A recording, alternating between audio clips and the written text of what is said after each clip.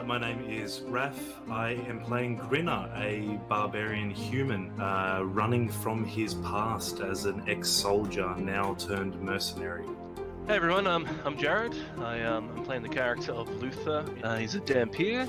He is a fighter that specializes in firearms, a bit of an investigator, and I am the great uncle of Grinner. Hi, I'm Jacob. I'm playing Tithla, the Goblin Ranger. She is a wonderful hunter and medical genius.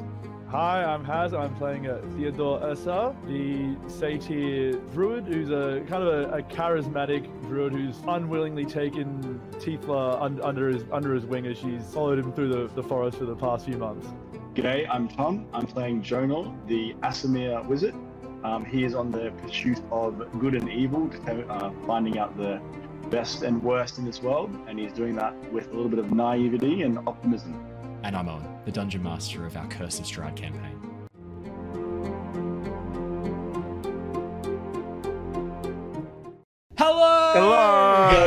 Hello, everybody.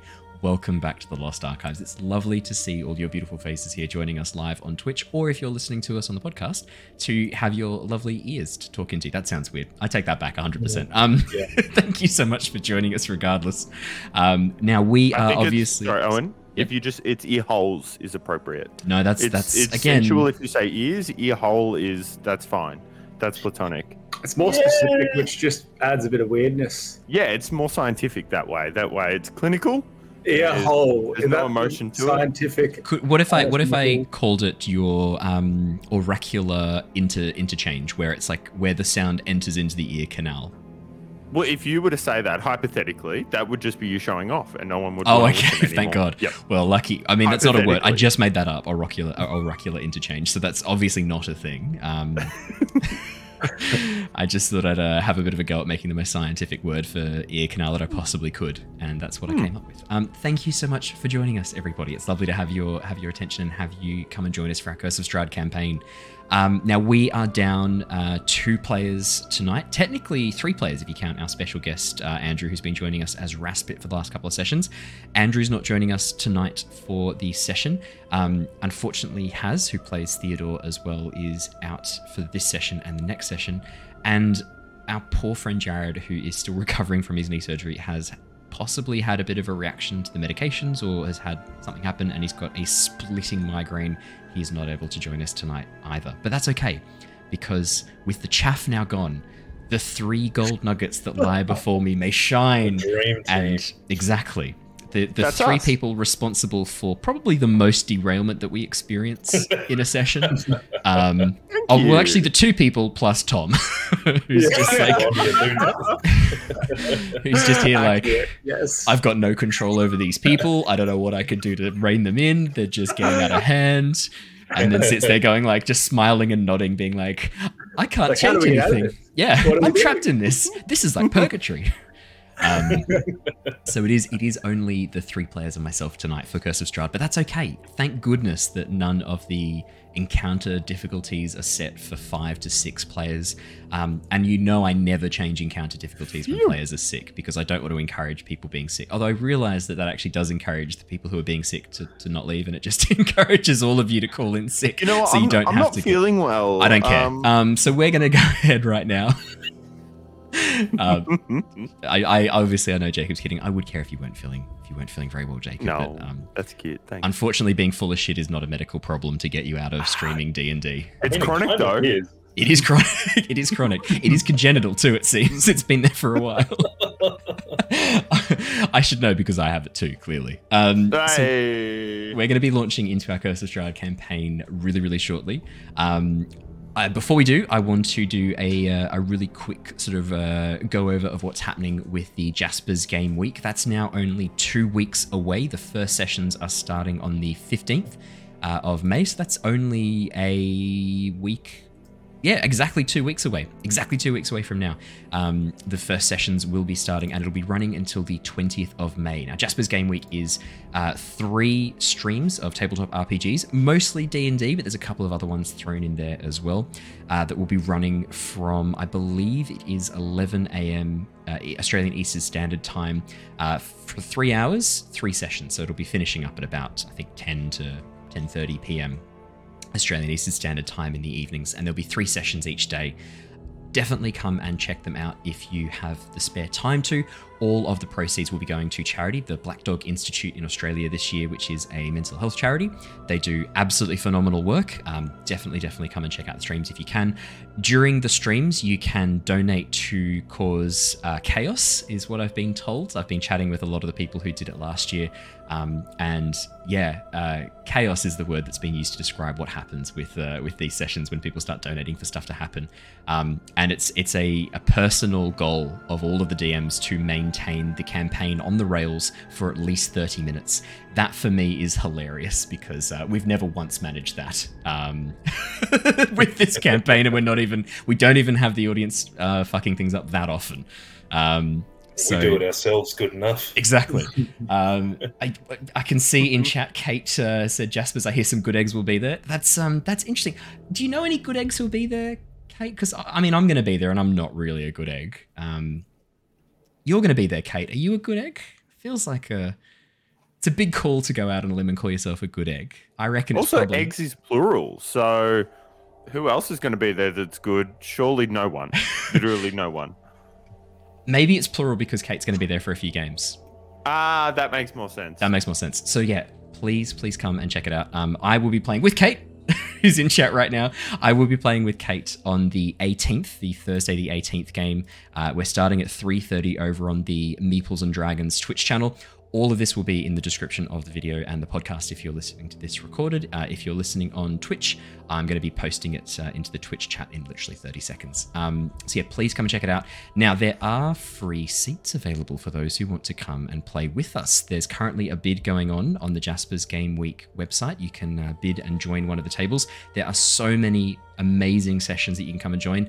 A lot of amazing systems that are going to be played, including Kids on Bikes, which I'm actually really excited to watch that stream. I believe Josh the Pirate is going to be running a Kids on Bikes stream, who is one of our favorite channels to go and raid as soon as we wrap up our sessions. So I'm definitely going to watch that. And 13th Age, which I've heard is like D&D 3.5 edition, but a bit more revised and a bit more streamlined, which sounds really amazing, actually. So I'm going to be really keen to go check those out. And I think the DM running 13th Age, Jackson, if it is the same Jackson, this is the man who got me into D&D and got me to be a dungeon master. I'd played like 2 or 3 sessions, and then this was the guy who encouraged me to actually give DMing a go, and now here I am. So if it is the same Jackson, I'm pretty confident it is.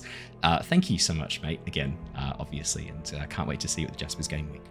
So all of the links will be in the description and in chat, so make sure you go and check those out. And I'll put the bidding pages for our seats if you want to come and join me as a player. I only am really allowed to be a player once every planetary alignment. Jacob, it's normally when Jupiter and Saturn are in alignment that I'm allowed to be a player, generally. And only as long as one of Jupiter's moons disintegrates in on itself at the same time. That's when. Oh shit! Have we lost Io? Yep. Or Titan? Again. Io again? No, we lost Io too. Oh now, no! Now we're down to Io. Yeah. Shit. I only know those 2 moons of Jupiter. I'm out now. So I don't get to be a player very often. I'm a forever DM, so I'm exceptionally excited to get to be a player for a session of D&D, especially one that's going to be as chaotic as that. The other fun thing I have to announce is I'm going to be putting up a poll on YouTube for you to vote on the class that I should play. And then a little bit later on, the subclass that I should play. I'm going to let you guys decide, because at this stage, I like, as a DM, I kind of get to play all the classes at different times. So I'm really open to playing anything. I'm going to let you pick what I play. Please be kind, internet. That's just asking for trouble, isn't it? Don't be kind. So yeah. Just reminding that subconscious kicking in there from Jacob. Reminding everyone that Gelatinous Cube is actually a playable creature. Oh, it's not though. It is. I found it in there. It's as there. a homebrew, not as a. Yeah. Nah, we can make it work. I'm going to say right now, I haven't spoken to the DM about homebrew, but I'm going to try and stick to standard content as much as possible. So please stick to published works. Well, it'll be a poll, so I'm picking what you get to pick out of anyway. So really, it's an illusion of freedom, internet. Alrighty, that is the only announcement from me. Obviously, yeah. Huge thank you for the team over at Meeples and Dragons and Jasper's Game Week for letting me have this incredible opportunity to play. I'm so excited, and it's been so great getting to meet all the lovely members of that community. Really looking forward to opening up some guest spots for other amazing streamers who I've been chatting with over the past couple of days. Also from the Rolling Together community that I've been getting in with over the past couple of weeks. Yeah, we're going to see some more people coming across to guest, and also these lovely players in front of you hopefully will be getting a bit of a chance to go and guest over at some other channels as well.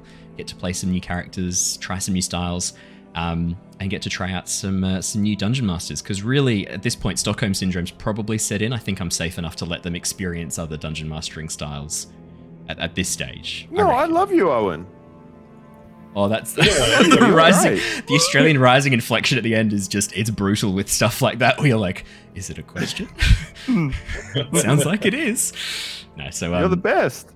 Oh, thanks, man. I'm going to choose to believe you're being sincere. Thank you. So yeah, thank you so much. We're going to be very, very excited to do that. So without further ado, let's jump into our Curse of Strahd campaign. Let me quickly read a recap to get us into the session, and we will jump straight back into the action.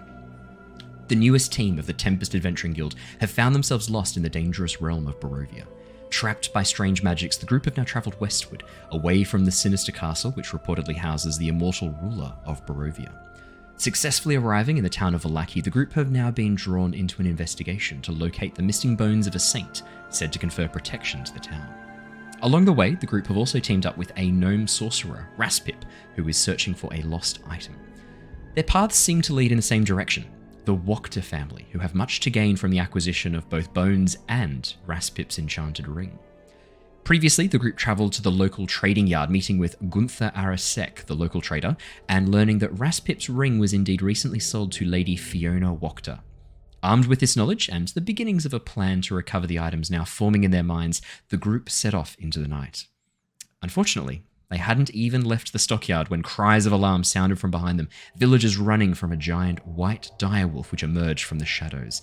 The group soon discovered this wolf belonged to Rictavio, a half-elf bard the group had met with previously.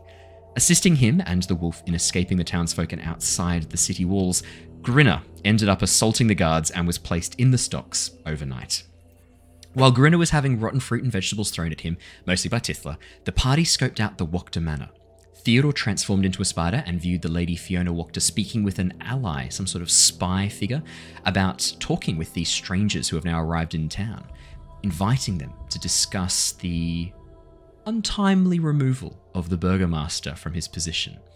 Jonor, using his magic, then placed a magical eye inside the house and viewed the dining room, allowing him to also see Lady Fiona Wachter and this spy that she was speaking with, a rather sour-looking Barovian man dressed in dark clothes with a grey cloak.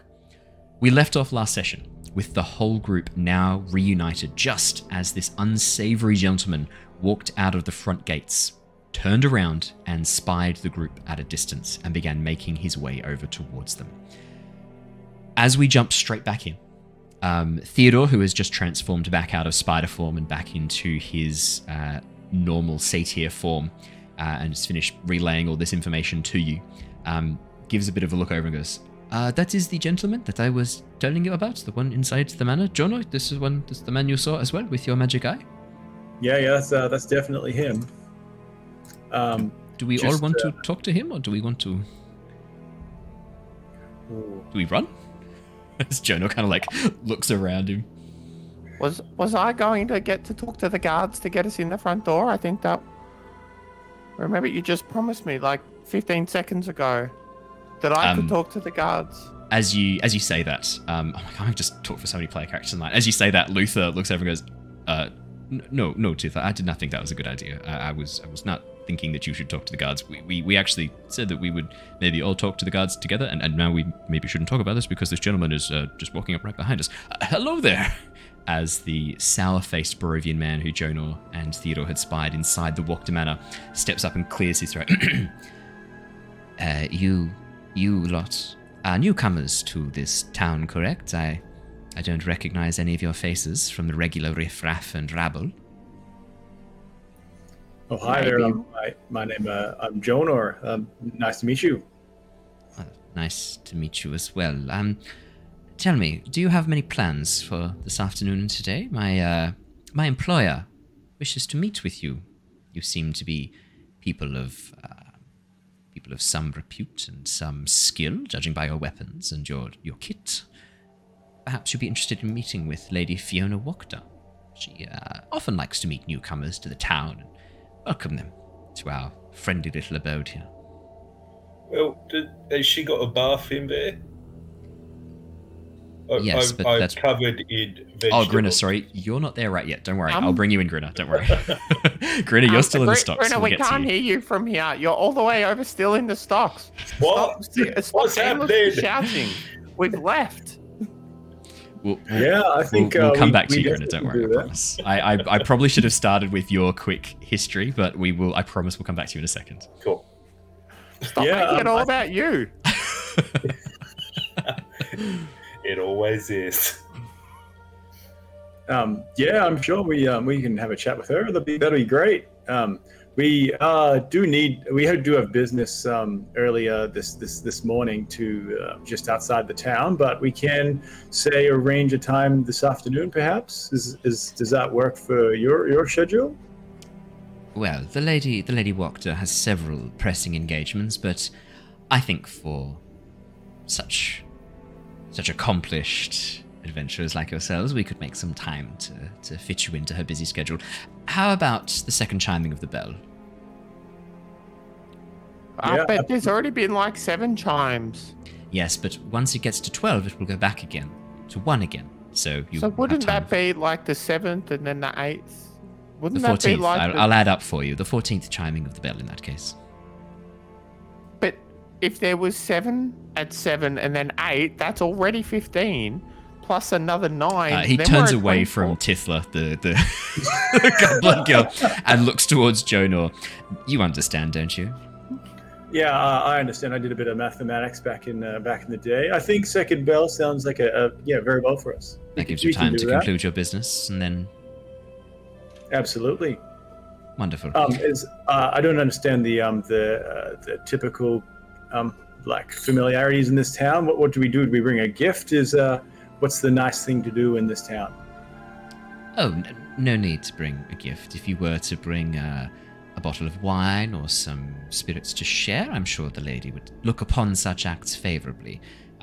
Make sure it's something nice, not just your bottom of the barrel stuff. Duly noted. I look over at Brenner in the distance and... Still in the stocks. Yeah.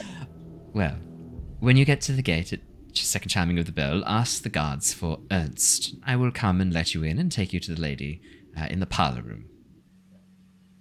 Absolutely. I look forward to meeting you a little bit more in detail then.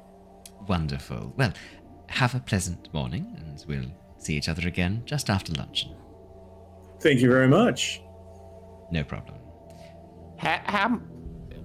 No, don't worry. Ernst gives a very slight incline of his head as he bows ever so slightly, and then putting his hands sort of together underneath the long, flowing dark robes that he wears underneath his grey cloak, he then begins walking back towards the manor house. As he gets to the front gates and the guards, he sort of pauses for a moment, looks over at you lot, looks back at the gatehouse, and then turns and begins walking into town, pulling out a coin pouch and pulling out some gold coins before walking away.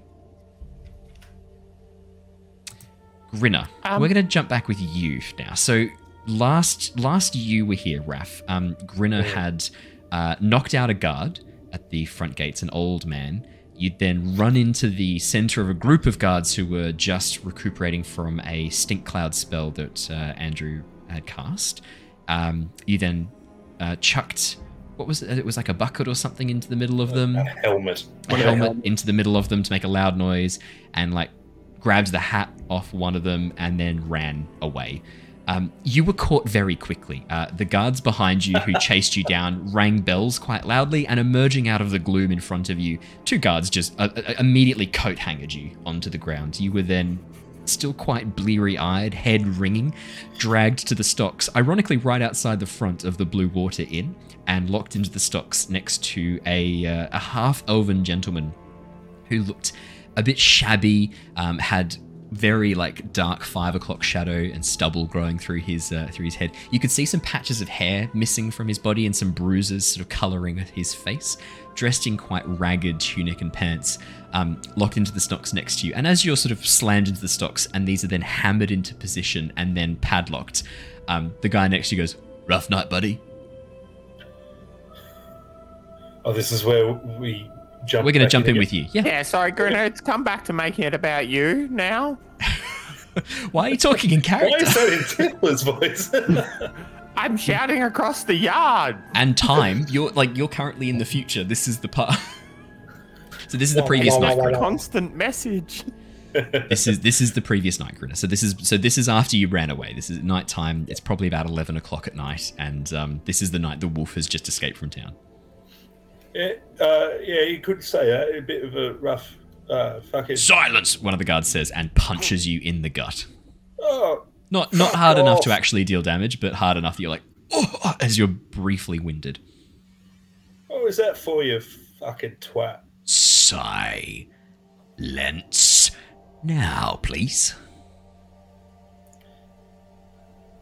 Can I see him, or am I kind of just jammed in there? You're jammed in the stocks. Your head and arms are locked into this wooden palisade, essentially locking you in place. The hole for your head actually quite tight against your neck. Your scar is rubbing a little bit against the wood.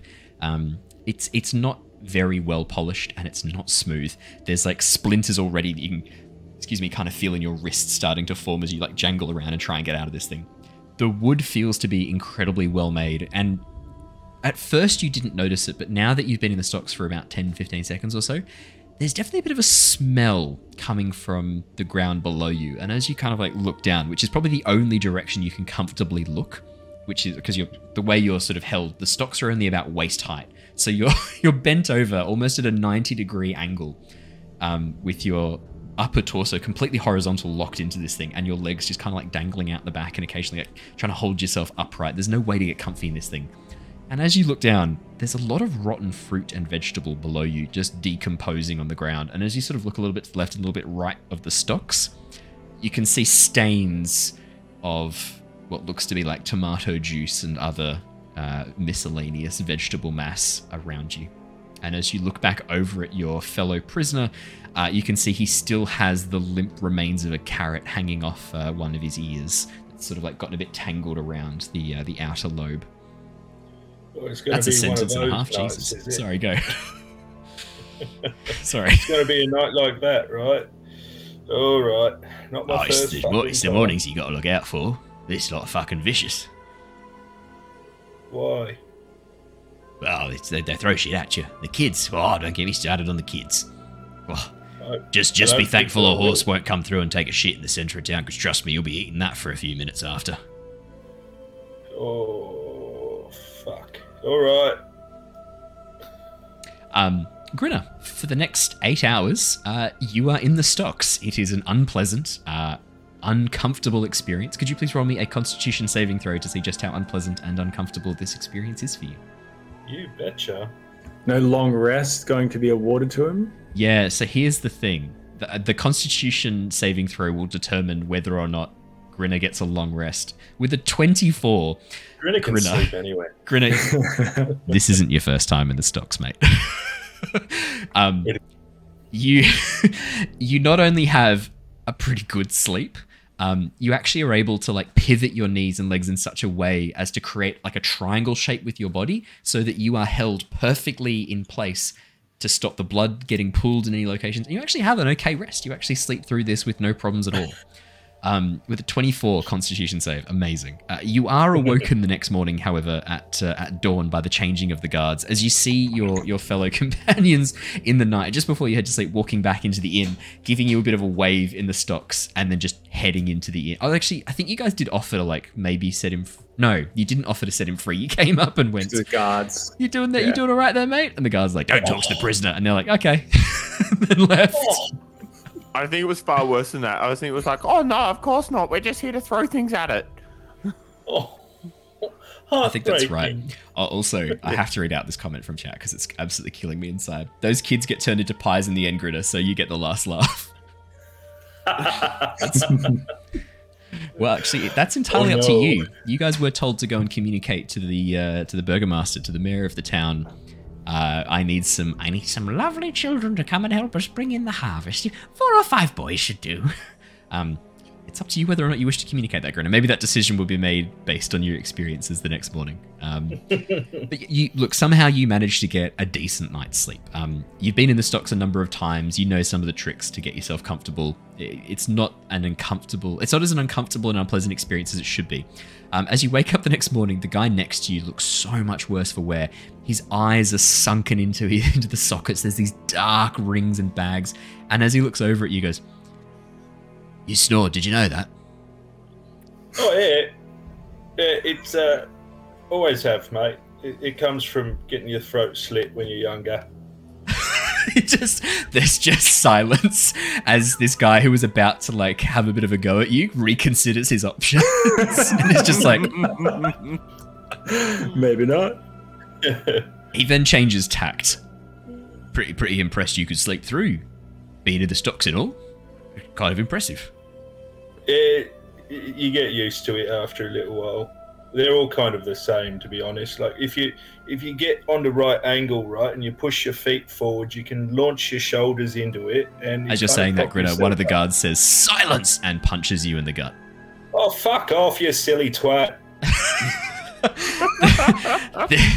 The guard goes to punch you again, and then you hear this like from behind him. And as you like try to crane your head and look up, a female guard, the one from the night before who you threw the helmet at, essentially, walks around the front, bends down, leaning on the stocks, and looks at you and goes, "You know, we've only got to keep you in here till maybe 10th bell, but you're being a bit of a shit, and it'd be a real shame if we had to keep you for another night."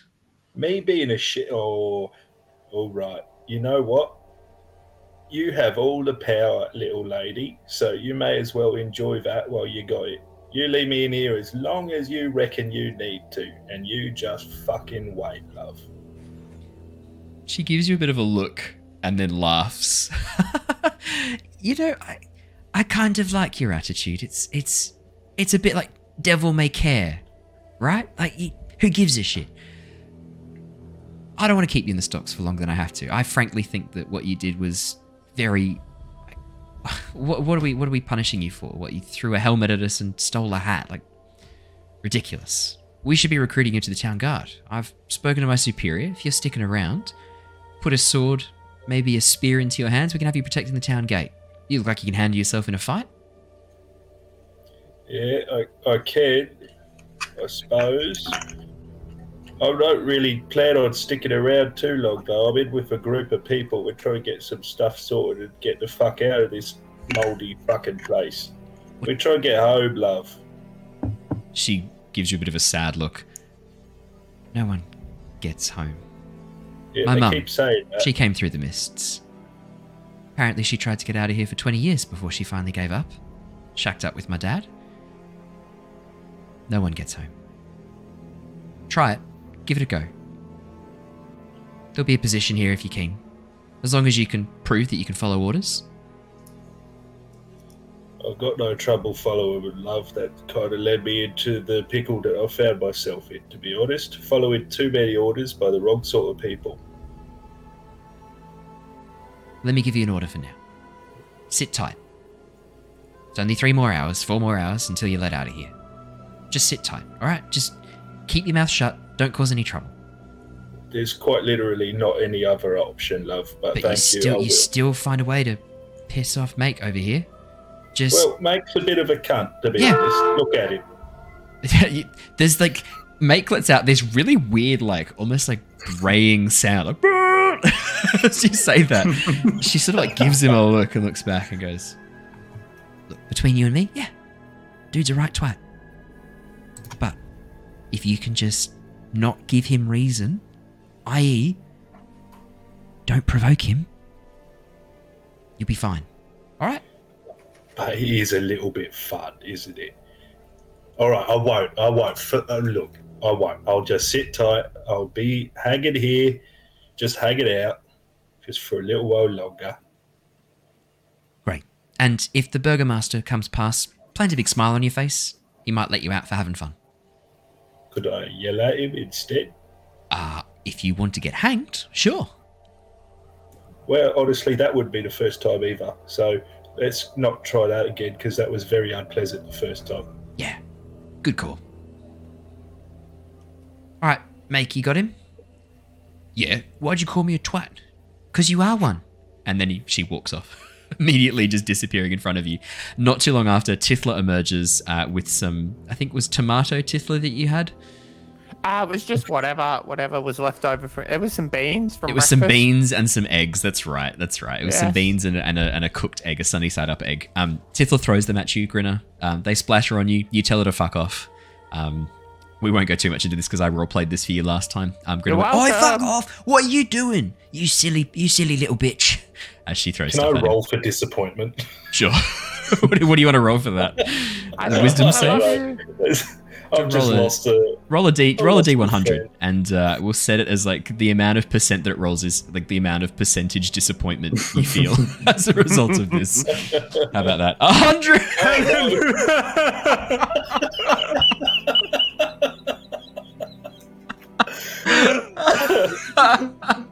What are the chances? Well, 1 in 100. 1 in 100. 1 in 100. You will never roll that again. Are you glad that you rolled it on this? Yeah. You will literally never roll that again. Tifla is dead to me. So that's 100. Cool. Well, that's the amount of disappointment. You could not be more disappointed in Tifla. It's maximum disappointment. What unbelievable. Oh my god. Like, imagine if you'd roll that on like one of the magic item tables that I've got. Like even if like there's in Tyranny of Dragons and Return of the Giants, there's the bean merchant who sells magic beans. If you get 100 on the D100, you get a wish spell. Like, nah. You're using it for this. It's just genuine disappointment in another character.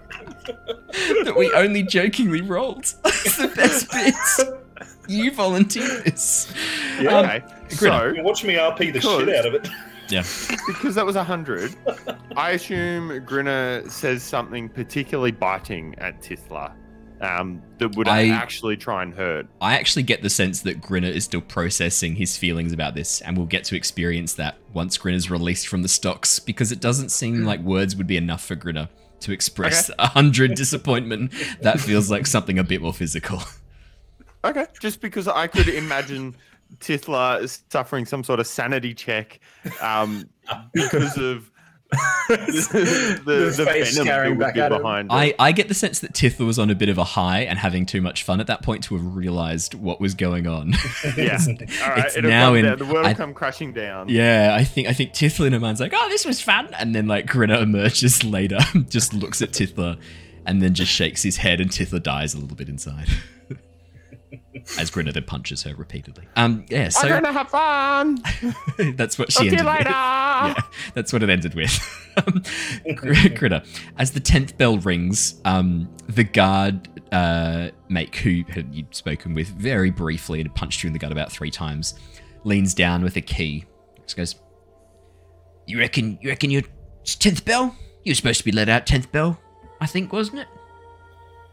Yeah, probably. I don't know. Sure. Maybe we should wait for 11th or 12th bell just to be sure. Well, I feel like we don't need to do that, do we? I feel like there's a reason people call you names, mate. How about you just open it up? Oh, it'd be a real shame. Do you know what? There's only really 2 copies of this key. If I was to drop it... Oh, look at that. There's an open sewer grate right there. It'd be a real shame if I dropped this key down there and there was just no way to get this open. We might have to hammer this thing off you. And I'm pretty good with a spear, but hammer, something just happens when I've got a hammer and I sort of just hit things in front of me. That'd be a real shame, wouldn't it? I'd imagine that you have hit lots of things in the past, like your own fucking head by the sounds of it. Are you all there, mate? Come a little closer, hey? Make leans down over and puts the key partway up your nose to lift you up so that you're looking at him, to hold your head up. Just as he's about to open his mouth, you hear a, Oi! oi, from across the square. And as you sort of like look around him, you see the female guard making her way back over with a spear, sort of just like dangling it over her shoulders. She looks at Make, looks at you, looks at Make, looks at you, cocks her head. Make leans back and goes, prisoner was giving me lip. Gonna keep him for another hour to teach him a lesson. She looks and goes, open the fucking stocks, mate. Just open the fucking stocks, let him out. He'll be out of here, right? You're leaving. You said you were leaving town?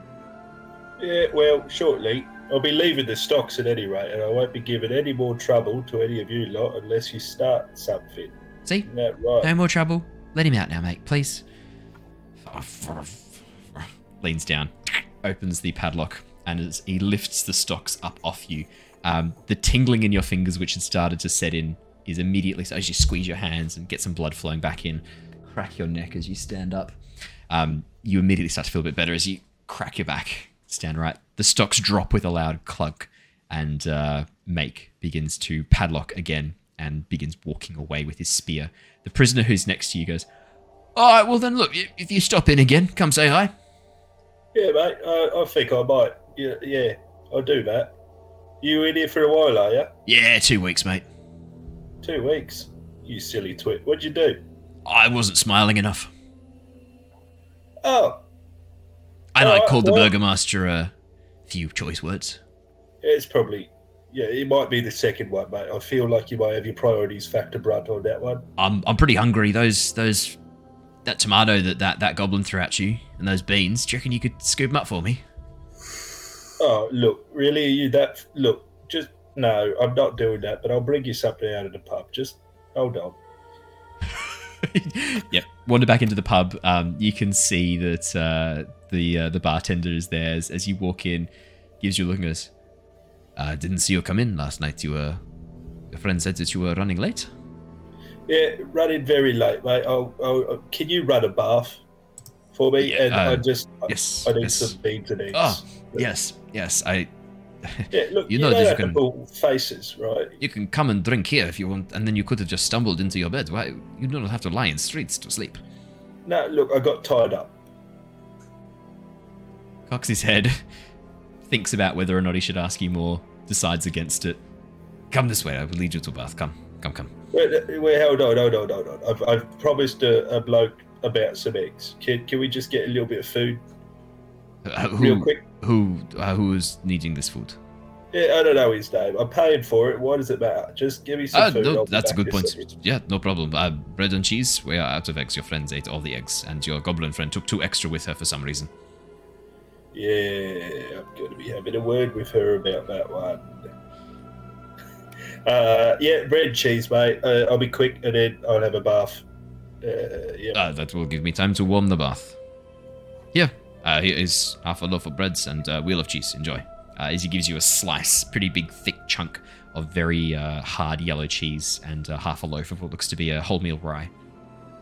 Right. I wander back out, and I put the cheese in one hand and the bread in the other. Oh, thanks. Thanks, mate. I'll just... As he tries to lean over between the... For podcast listeners, this is really one of those times when you should come and see it. It's the video. As the man in the stocks tries to like jiggle his arm around towards his face, and he has to like lean right over, and then like he pushes it forward, gets a bite, and then switches sides. Also, a bite of Owen, the cheese. Hello? The Twitch stream can't see because of the way the video is cut off. So they're just seeing your head go like turn to the side, and then the other side, and then the other side, and then switch over. Like that. There we go. Perfect. Nailed it. Thank you. As the man then has to keep swapping sides and like leaning right over each way just to like get his hands in the right position to eat the food. Oh, right. No, that's pretty good. No, I haven't eaten in 2 days. As he's like demolishing this cheese and bread. Yeah, well, look, if we're still around when you get out, which probably not, but if we are, come say hello. Bread's Bye. Bread's a bit dry. Could you dip it in that tomato as you walk away? Oh, okay. Fuck off. So I couldn't resist. This felt very Monty Python, and I figured I should just embrace it. Oh, could you dip this bread in some of that fetid sewer water just to soften it up for us, please? I'll be a dear. That seems like a Monty Python sketch. Grinnet, you head back. You have a lovely bath that Erwin runs for you. It is warm. It is good. Owen again offers you the change of clothes that you wore yesterday while he washes your overcoat yet again. Actually, your coat would probably be okay. It's more just your underclothes that are a bit... Actually, no, because the stocks would kind of protect your body from the shit being thrown at you. It's just your face and hands that are gross. So you probably wouldn't need a change of clothes, actually, to be honest. Cool. In that case, I hadn't planned on it anyway. Right. In that case, then you just enjoy a nice warm bath. Wash all the tomato, egg, and beans off your face. And then as you head back out the front and begin walking towards the Wachter Manor, knowing that sort of roughly that's where the group had left in the morning, you see them just finishing talking up with this very sour-looking man dressed in dark grey clothing, dressed in a very dark black clothing with a light grey cloak wrapped around him. And as you walk up to the rest of the party, Theodore turns around. Oh, Grinner, we were just coming to let you out of the stocks. Yeah, I beat you to it, I guess. Here I am. Don't worry about me. Carry on. Oh, no, but Grinner, we even brought you some breakfast. Yeah. Did ya? Yeah, it was delicious. And I like turn away from her and start talking to the others. Amazing. How's your neck? Because you've slept previously with your neck in an awful position. Are you okay now? Yeah, look, it's a bit sore. I'm pretty sure there's some splinters, but you know, it's not my first time. Tiffler runs around and stands next to Jodor to be in the eye line of Grinner. Say, do you need like a pillow or something, or like do you need some help getting the splinters? I've got some so what are we doing? Let's get going, eh? All right, off we go. Look at him, look at Tiffler, and back to Grinner again. And yeah, we're heading over this way. And I don't reveal what I'm saying. Yeah, we're going over this part of town. Heading off right now, actually. All right. And I just start walking. All right then. Do we all want to come, or maybe should some of us try and scope out the Wachter Manor a bit more, see if we can gather some more intel before we head inside? No, I think we should all go. I don't think it would make sense. We've got a meeting there at 2 bells, whatever that means. I don't think it would make sense. You did say that the house was the house was giving you some funny feelings. Gonna scout it out and see if you can figure what the source of that is. Well, I get the sense that you're going to be meeting with our friend that we met with last night. Correct, Jonah? Yeah, that's what I was planning. Yeah, well, maybe it's best if we don't all head out. It might draw too much attention with all of us heading out the gates and walking in just into the random set of woods behind the town. Maybe it does make sense if maybe 3 of us go there and the rest of us maybe hang around here, see what we can learn about Lady Wachter. Come into a meeting prepared, as it were, you know? Yeah, and learn the rotation of guards and that sort of stuff. I think it'd be handy to go into this not completely blind, like we have every other thing that we've attempted. Yeah, well, we're getting better. Yeah, exactly. I think we're improving every time. This is like a C plus effort. We're gonna get a B minus this time. I hope, maybe a B. Yeah, we got I used clairvoyance to scout out the inside of the area. Yeah, there you go. +1 immediately. So, yeah. Luther. Yes, Tiffler. Do you want to just take this just in case you need it? And she hands him a folded up note. Just in case it comes up. Takes the note and opens it. Is it the one from the guard that says these people can walk? These 5 are going home. Yeah. Tiffler, maybe you should have this to get back into the town if there's any problems at the gates. No, but we're not going to be acting suspicious. No, but if you're heading outside of town, maybe it'd be handy to get back in through the gates if you need to get in past the guards. That does make a lot of sense. And, we need a way back in. Maybe don't take us. Maybe don't take the southeastern gate where you choked out that guard grenade. As Luther leans in and says that conspiratorially. Well, I did beat it. Is he all right? He was pretty old. I don't know. We've got no idea. I should probably look into that. I don't think I want to know if he's dead or not. I think if you were going to get in trouble, I think if he was dead, you would not just be in the stocks for a couple of hours. I think you probably would have been hanged. I get the sense that either he's fine and doesn't remember it was you, or he's not fine and no one's discovered the body yet. So maybe just don't go that way. Fair, all right. Grinner, would you like to know what I think about that? No, I don't give a shit. Fuck off. Well, okay. We're going to leave here together. No. You and I are not done yet. and there's going to be a chat. I would be sad if we were done because we're best friends. I'm going to crouch down to Tithla's height and just brush her lapels down, brush her front down a little bit and stare at her in the eyes and just say, I looked after you. I saw you as family and someone that I would protect. And I look her dead in the eyes and say, you're fucking dead to me, love. And I stand up. Jonah butts in and... Oh, well, I'm sure that I can, I'll be between you two and we can work this out. I can help you to mend. There's no need for a mediator, mate. It's, Tithla made her choice. She betrayed me wholeheartedly and knowingly. And if that's the way she wants the group to run, then so be it. Mate, this is a great opportunity for us to work this all out together. So this is great. Us three, let's go out and we'll go find Rictavio. This is still perfect, walking away. Yeah. Yep. All right, let's catch up. We'll catch you later. Maybe meet for lunch at the 12th bell. Where? Yep. Just at the Blue Water Inn. Let's just meet at the tavern. It's easiest. All right. Good luck, guys, right, and Jonah. Good luck with that. Yeah, no, it'll be fine. We've all gotten along together. We'll be okay. Yeah, but good luck with that, Jonah. I give him a optimistic thumbs up. Theodore looks at you, shakes his head, and goes, I think the whole situation is fucked. But well, good. Well, we will have a look at it. What about my ring? Says Raspit, who's been pretty quiet this whole time. Please, we are trying to get your ring back, you tiny, annoying, irritating person. We are trying our best to do this. If you could maybe just chill the fuck out for 2 or 3 minutes. I want my ring now, though, says Raspit. As they fade into the distance behind you, Jonah, you get the sense that whatever the three of them are up to is probably going to be just as fun as what you three are doing. Tithla, Jonah, and Grinner. As you head down towards the southwestern gate, being the only other gate that leads sort of down towards the southern end of the town where you last saw Rictavio and the White Wolf heading, you pass by on the way. I think Tithla's gonna have to try and make a stealth check. Okay. To try and cover the tears. Okay.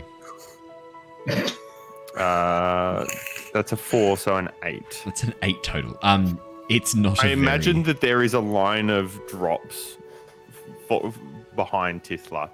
Maybe as you turn to check on them, there's just snot and tears. No, Tithla didn't look. It's just she's walking and she's visibly wiping her face and her eyes from behind, but isn't looking. And yep. Alrighty. Grinner, your passive perception is definitely more than 8, I'm guessing.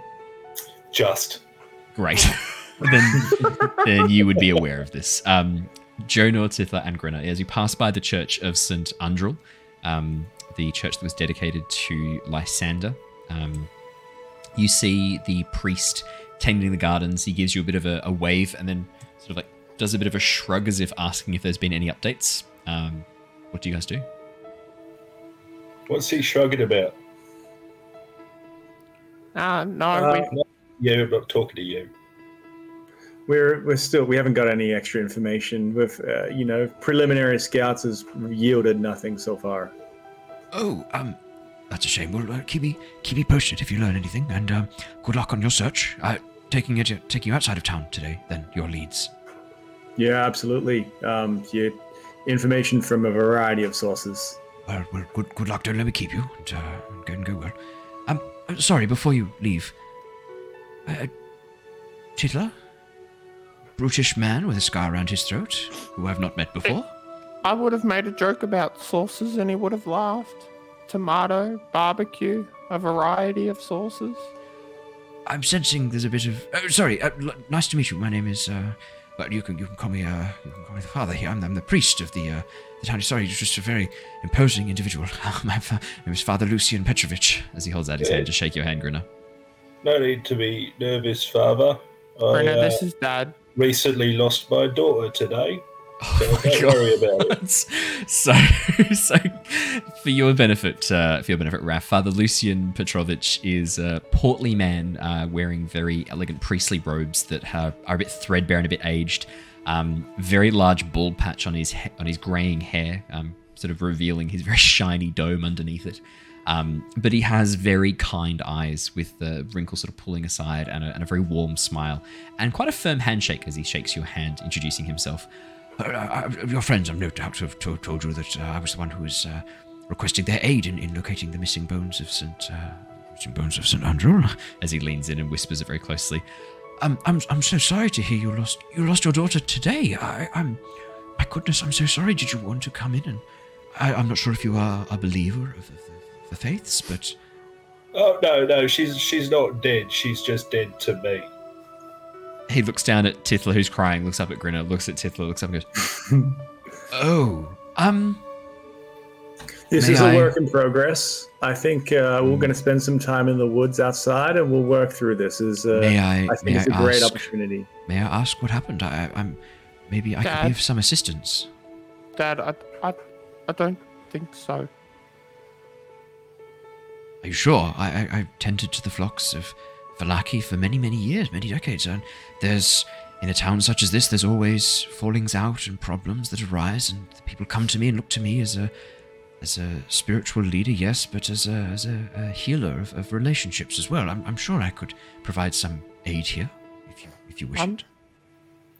Well, let me put it real simple for you, all right? So I took it upon myself to do the best that I could to protect our group and make sure that no trouble befell them, and to keep everyone safe meant that I would be locked in the stocks for the evening.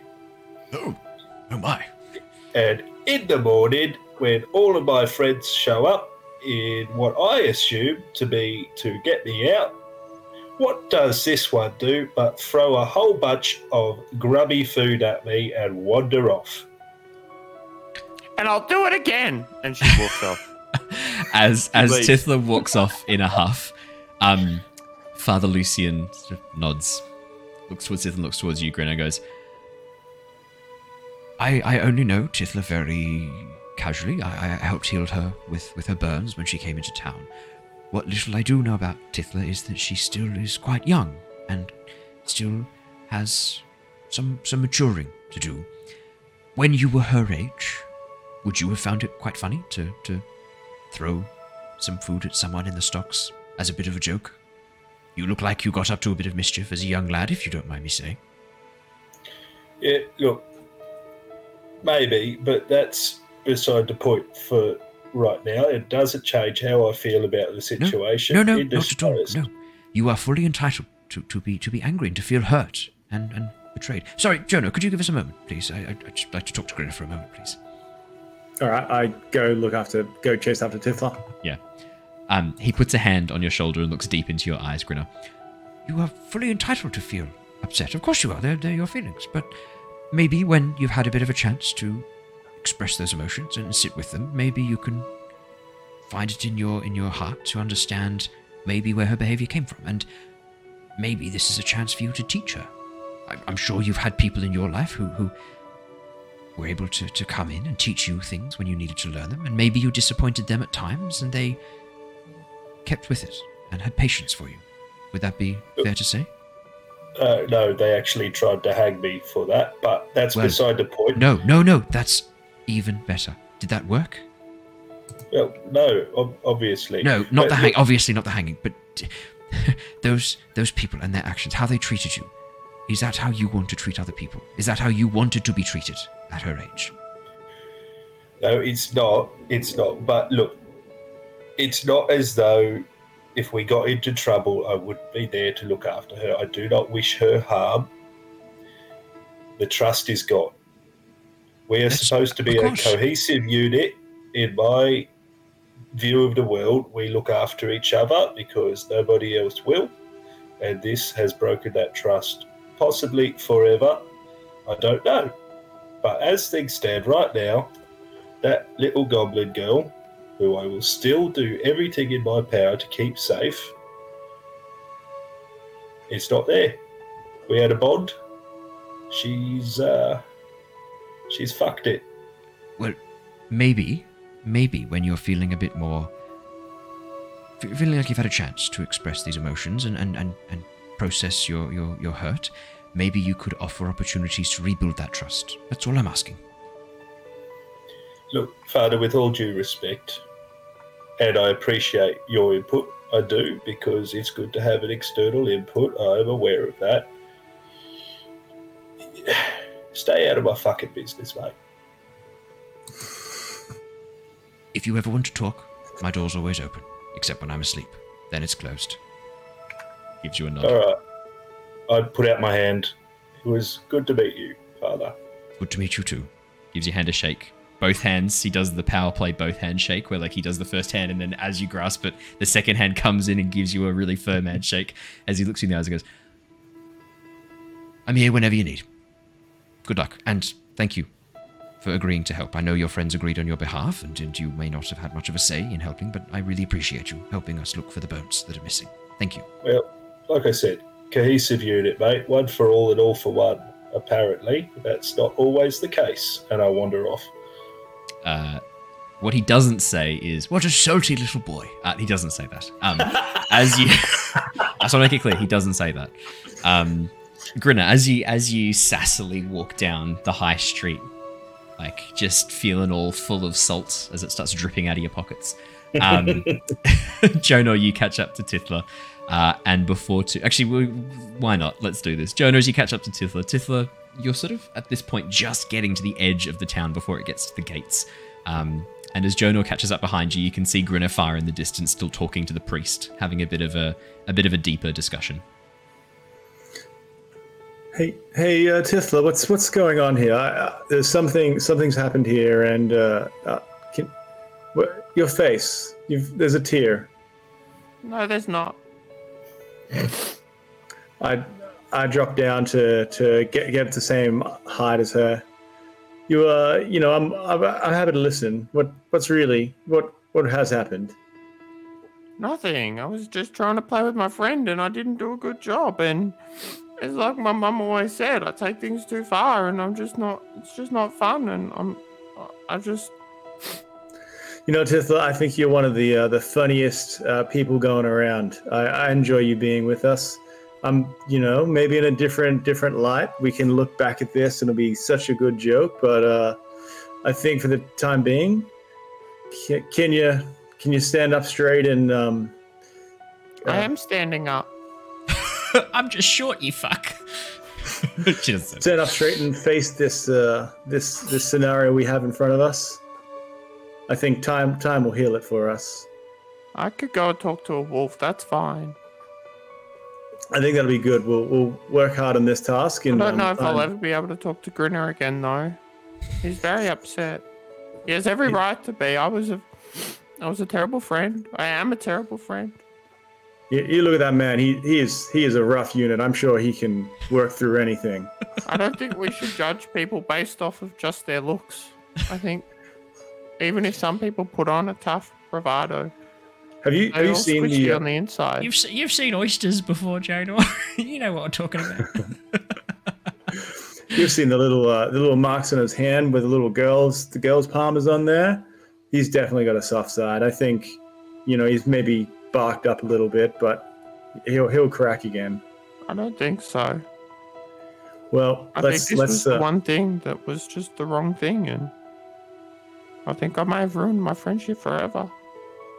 I give her a little hug. Get in here, Tithla. And she goes to lean away, but then nuzzles in a little bit.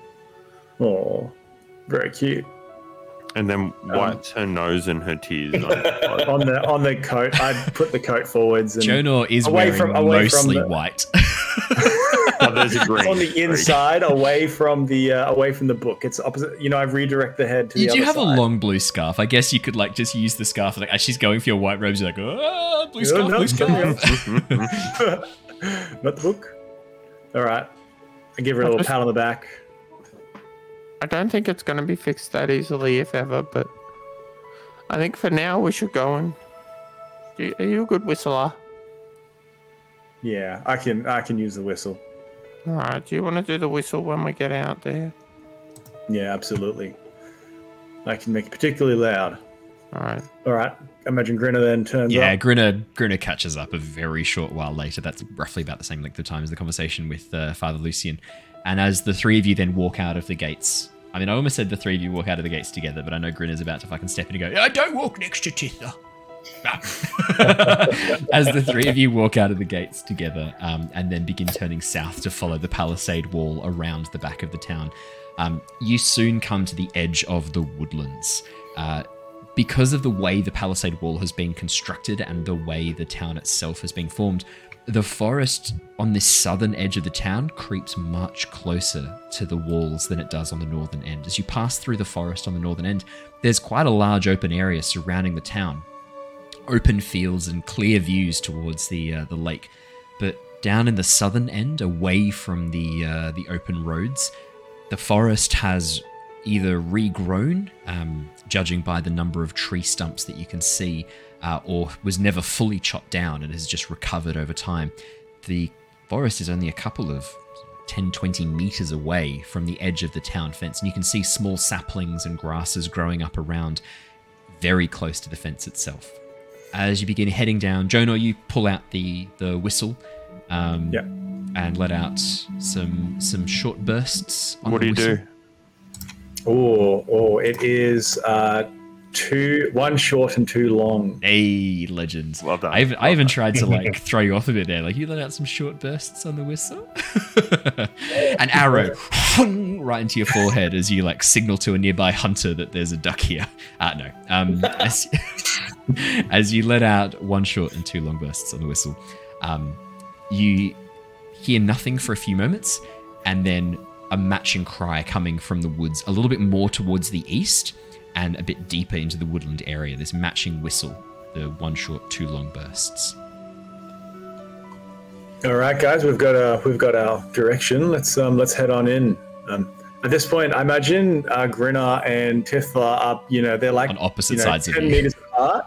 And so I'm sort of swerving to one side for a little bit, then swerve to the other person and just sort of going back and forth. I can't commit to which person. How well does Jonah deal with conflict?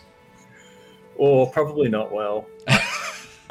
Are you awkwardly trying to maintain conversation between them? I was definitely thinking when the priest was being the psychologist or the remediator, he was getting a bit this is my job. But I let him. Getting a bit of mediator envy there, Jonah. Yeah, that's exactly right.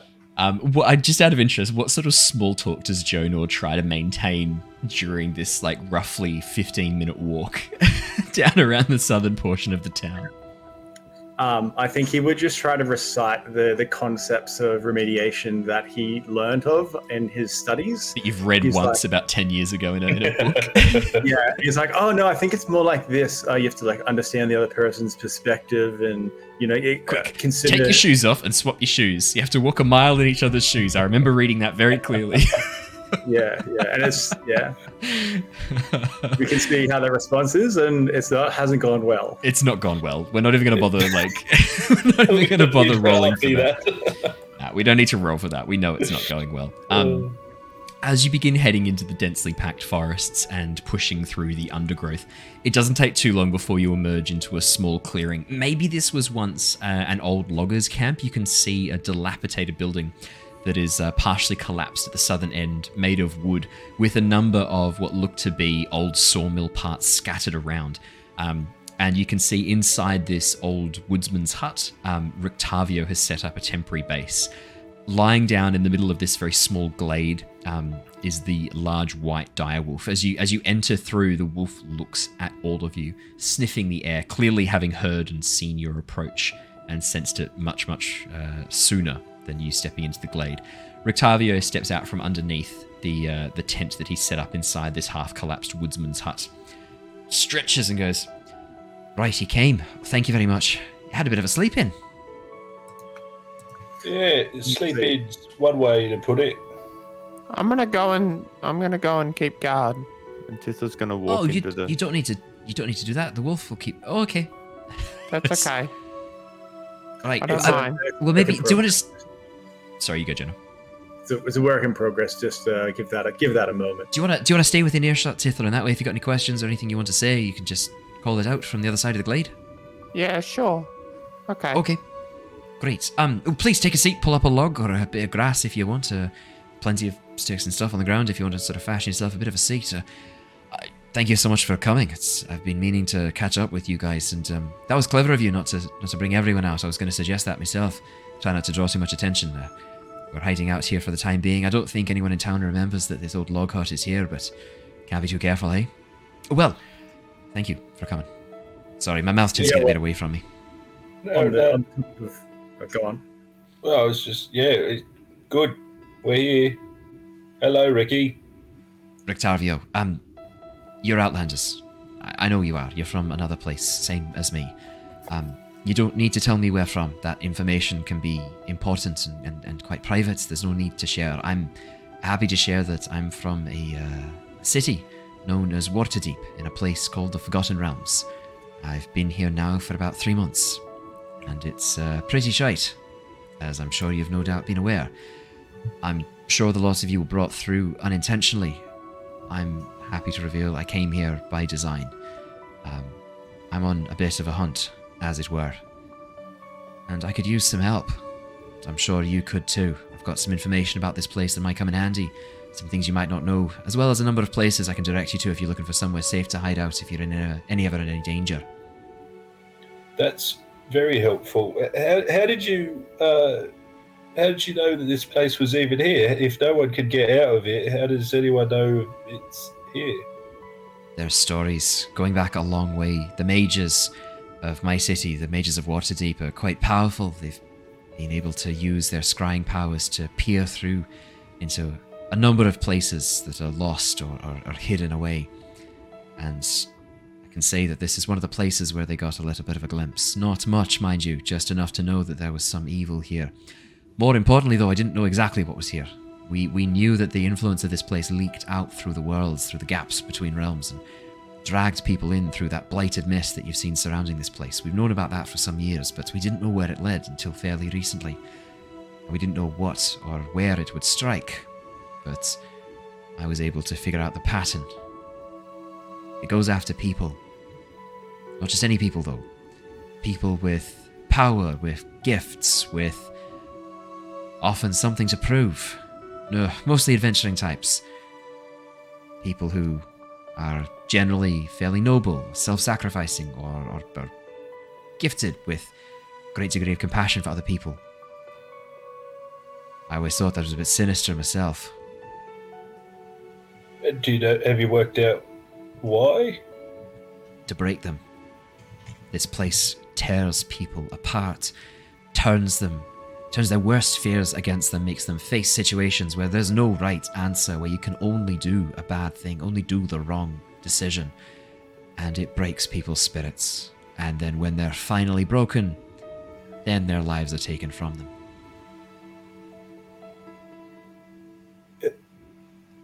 How can an entire plane of existence contrive to do that, though? Because this whole place it bows to the whims of a single man. Count. What, the bloke in the castle? Oh, yes. He controls this place utterly through magic or malice or sheer force of will. I don't know, but he is exceptionally powerful here. Exceptionally powerful. And so you said that you were on here on a mission. Is it to fight him and to break this, or to get more information? Look, at first, I thought it would be just another vampire to nail their head above the door to the nearest inn as a celebration, maybe get another place named after me, but I don't think I can kill him. Not by myself, even not with all of you together. I don't think even all of us together could do it. I've seen people, incredibly powerful people, throw everything they have at him, and I've literally seen him reattach limbs, heal himself in front of my eyes. This is no ordinary vampire. He is immensely powerful. No, my plan is to hoping gain entrance to his castle. I suspect that he's got some items there of value, maybe if this is controlled by magic, maybe there's some way to disrupt whatever that magic is. Break down the walls and disrupt the mist. But we need to know what's inside first. And for that, I think you might be able to help me. You see, most of the people who come here, he likes to meet with them. Normally after a few weeks, when they've had a chance to face horrors and for the corruption to begin to set in, he likes to meet with them. Invite them to dinner. I'm hoping that we can use that opportunity to get you in. So at that point, we need to be broken, and it seems like we'd already be in a bad state by then already. You don't need to be fully broken. I think ideally, if you want to keep living, you want to have some semblance of yourself and your morality left. Ideally, I think it would be best if you've actually managed to resist and avoid having this place tear you down and corrupt you. I think that's going to interest him even more, and hopefully keep you alive a bit longer. When you are corrupted, when you fall into the dangers of this realm, it doesn't look like you serve any further use. That's normally when people get killed. Or they're killed by their own inadequacy. Either. All right, so the takeaway is don't have dinners with strangers. Okay, we'll best avoid that for the time being anyway. I think if you can, if you were invited back to Castle Ravenloft, I think you should accept. If I'm not around or you haven't had a chance to tell me, find a way to communicate to me. Find some way to send me a message, because I would like to know and I want to be nearby in case you need help getting out. What were we looking for exactly in there, though? You just sending us in to, what, just look around? Yeah, I don't know what's in the castle. I don't have any magics that can help me peer inside. I'm not that type of magic user. But you, as he looks over at Jono, seeing you play with your Taraka cards, you've got some level of prescience, correct? You can see glimpses of the future. Absolutely. I've had a couple little weird happenstances recently. I think you are just what we need. How, you said recently, this is what, fairly new? Something, a power you've only just sort of started tapping into? Yeah, the last couple of days is about it. Right. I think we might need to get you to meet with Madame Ava. I'm loath to expose you to her at this point, but I think if you can learn what you can from her, maybe she can teach you things you need to keep you alive, but more importantly, get us the information we need from inside the castle. Does this happen to be someone you're communicating with back in Waterdeep, or a local? No, she's a member of the Vistani here. She travels with them. She's a fortune teller. Personally, when I first saw her, I thought she was full of shite, but she's got the sight for sure. I don't believe in being able to control and predict the future. I don't believe in fate. I think it's choices that matter, but I can tell you right now that she at least has some glimpse into what people's choices are likely to be. And she's proven useful, if not entirely trustworthy, so far. I think maybe it's worth you take a chance to meet with her. Learn what you can. Just be careful. Vistani are not to be trusted, even at the best of times, and while she's not a true member of their travelling group, she travels with them, and those around her might be after your coin or your lives if you're not careful. So just keep an eye on your own backs and each other's, eh? Yeah, I've learned pretty quick not to trust those lot. Not all the Vistani are pricks. Just most of them. Horrible. Most of them are pretty shocking. You have to understand, though, this place, it encourages that kind of behaviour, that predatory, that banditry behaviour that they employ. It works. It's how they survive here.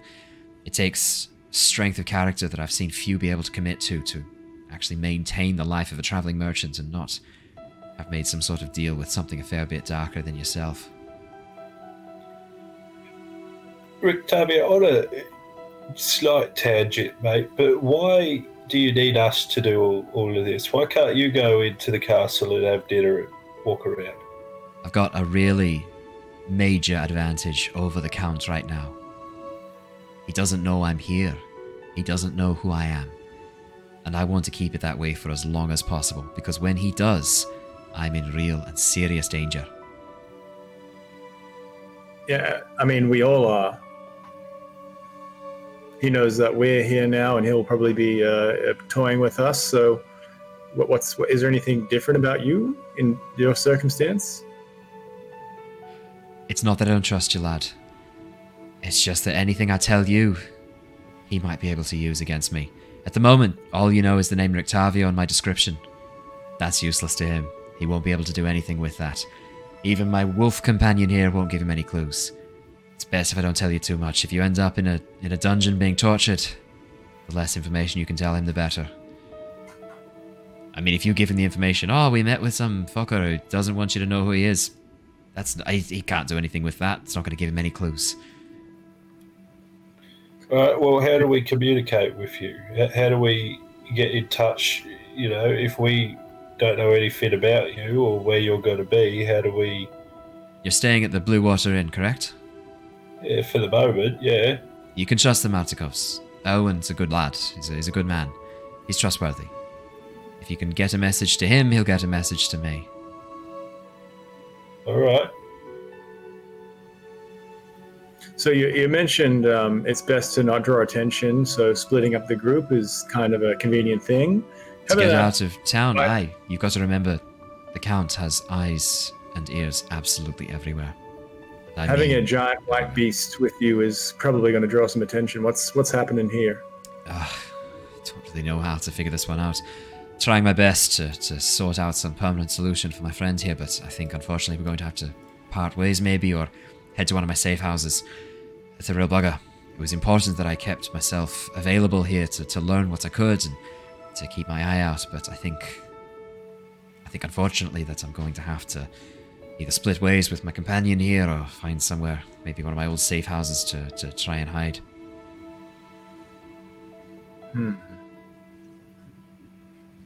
Are you in communication with the mages back in Waterdeep? I presume there was some concocted plan. Nothing gets out. The mages of Waterdeep, they didn't know my plans were to come here. I used them to get information, to find out where I needed to be, what time and when. And then, with my preparations ready, I marched through into the mists.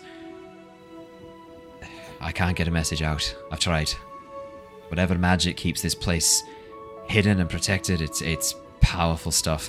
And just so you know, you should be careful when trying to contact people within this plane. Spells like a message, sending, I think he can hear them, if you know what I mean. So what was your plan then? To come in here, kill the vampire, and then everyone would be free and you could get out? I didn't know there was a vampire.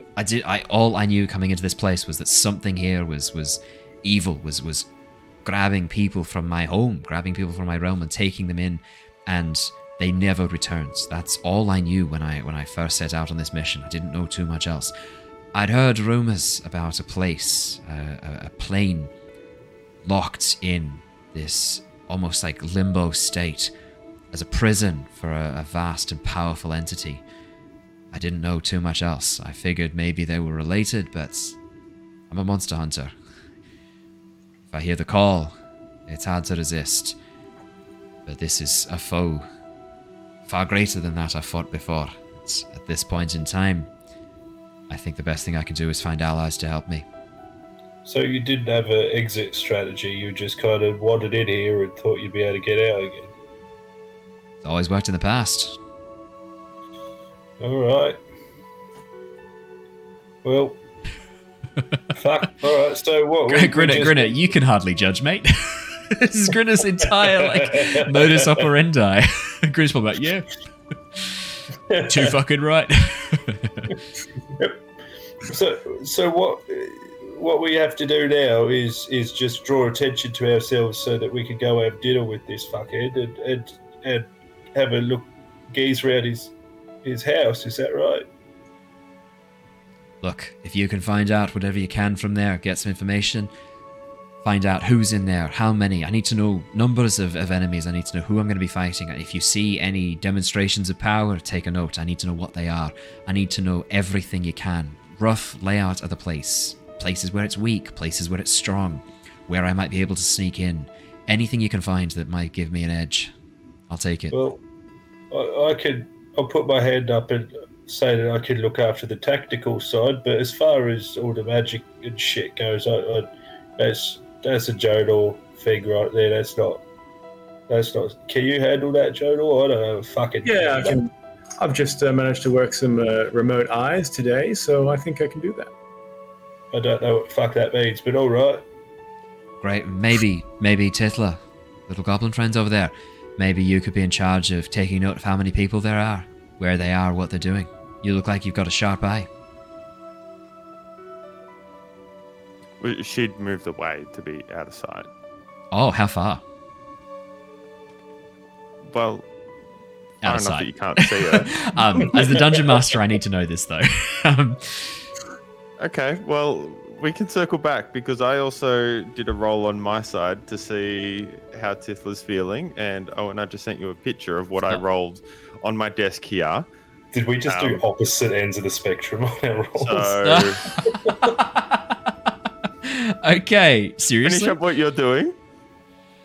Okay. Yep. Just have another drink of this. Why is it empty?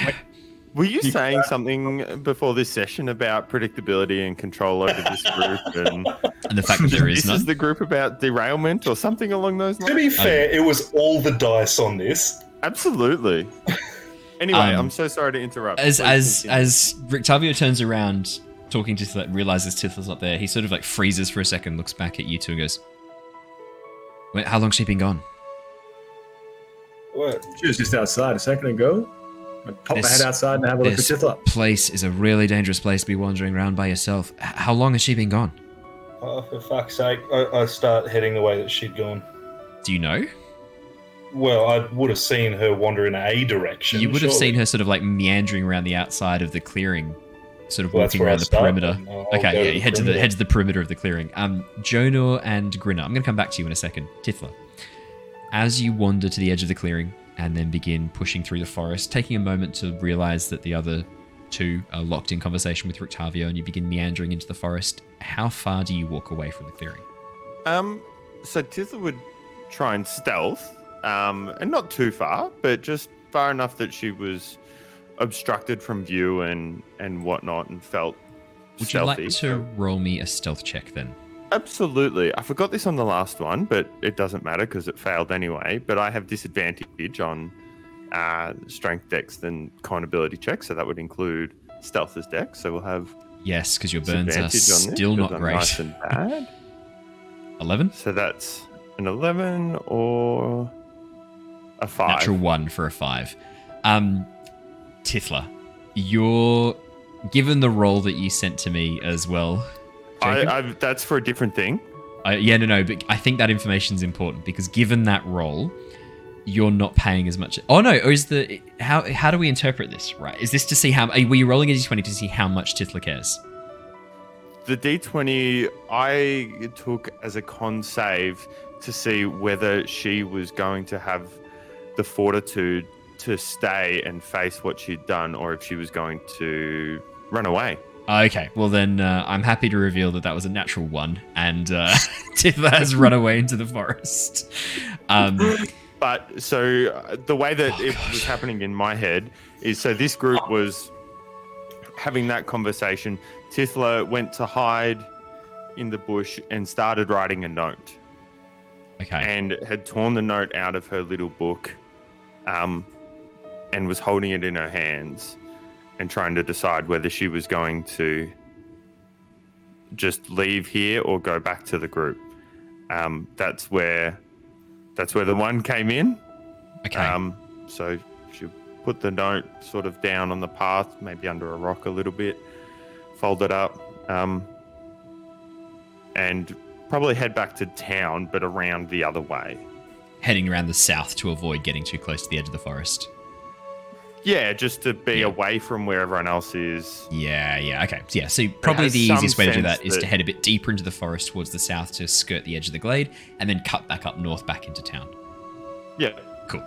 Tithla. And to not go anywhere near where the group is, will be, has been, but yes. Cool. Tithla, with your stealth check of 1, as you begin sort of like pushing through the forest, still a little bit distraught, not paying as much attention to your surroundings as you should, you trip over a tangle of vines on the ground. And as you sort of like brush the dirt off. Like just push yourself up on your chest, and your hands push yourself up as you kind of like brush the mud out of your eyes. You suddenly feel this like tightening around your legs, and as you look down, the vines begin twisting and moving like snakes, wrapping around your body before dragging you roughly in through the undergrowth. Could I please have you make me a strength saving throw to avoid being dragged away by these vines? Mm-hmm. That's an ability check, so that's not disadvantage. That's a 12. 12. That is not a success. Okay, that tracks. Tithla, you let out this brief scream as you are pulled through. Yep, perfect. Thank you. Much better. As you are roughly... I'm going to change the music to something a bit more tense. Let's have... Oh, yeah. Done. Perfect. As you are suddenly roughly pulled, this sudden jerk around your ankles and waist as you are pulled through the undergrowth, the roots and twigs and branches on either side bashing into you as you are pulled roughly through the undergrowth as you let out this cry, before suddenly the vines lift you up into the air. As you are lifted high above, maybe 10 or 20 feet off the ground, you look down and you see this broken, jagged tree stump suddenly open the edge and inside of it, revealing this gaping maw filled with wooden teeth, these bark and jagged sections of wood forming these rough teeth. And as you stare down into it, Tithla, this sudden surge of rotting flesh and gristle and bone emerges from inside the trunk of this tree. Looking down around the forest floor, you can see there is no other foliage around this tree trunk, just the bones of hundreds of creatures littering the forest floor. As the vines begin raising you up over the edge of this gaping maw, I'm going to need you to make me another strength save, please. I can do that. I can do that. I can do that. I can't do that. That's a 4. Oh no. Grinner do I get any actions in this at any stage? Yes, you do. Yeah, absolutely. I'm actually going to get everyone. I was about to say Grinner and Jonor, I'm going to need you to roll me initiative. Tithla, you're exactly the same, and I will roll an initiative for the Blood Oak. The what now? The Blood Oak. Fantastic. Okay. Yeah. Oh, of course. It's a 4 for Jonor. Sorry, I was just looking for my token. Oh, yeah, that's better. I'm going to use, just for the token of this, because it's not vital that I get the exact token. This is a reference to one of my favorite book series, The Edge Chronicles, when I was a young lad reading like really cool, inventive fiction.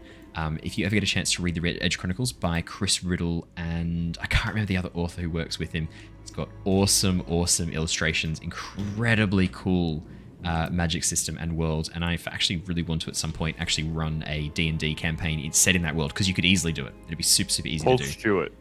Paul Stewart, thank you. Yeah, Chris Riddle and Paul Stewart. I thoroughly recommend you check it out. It's awesome.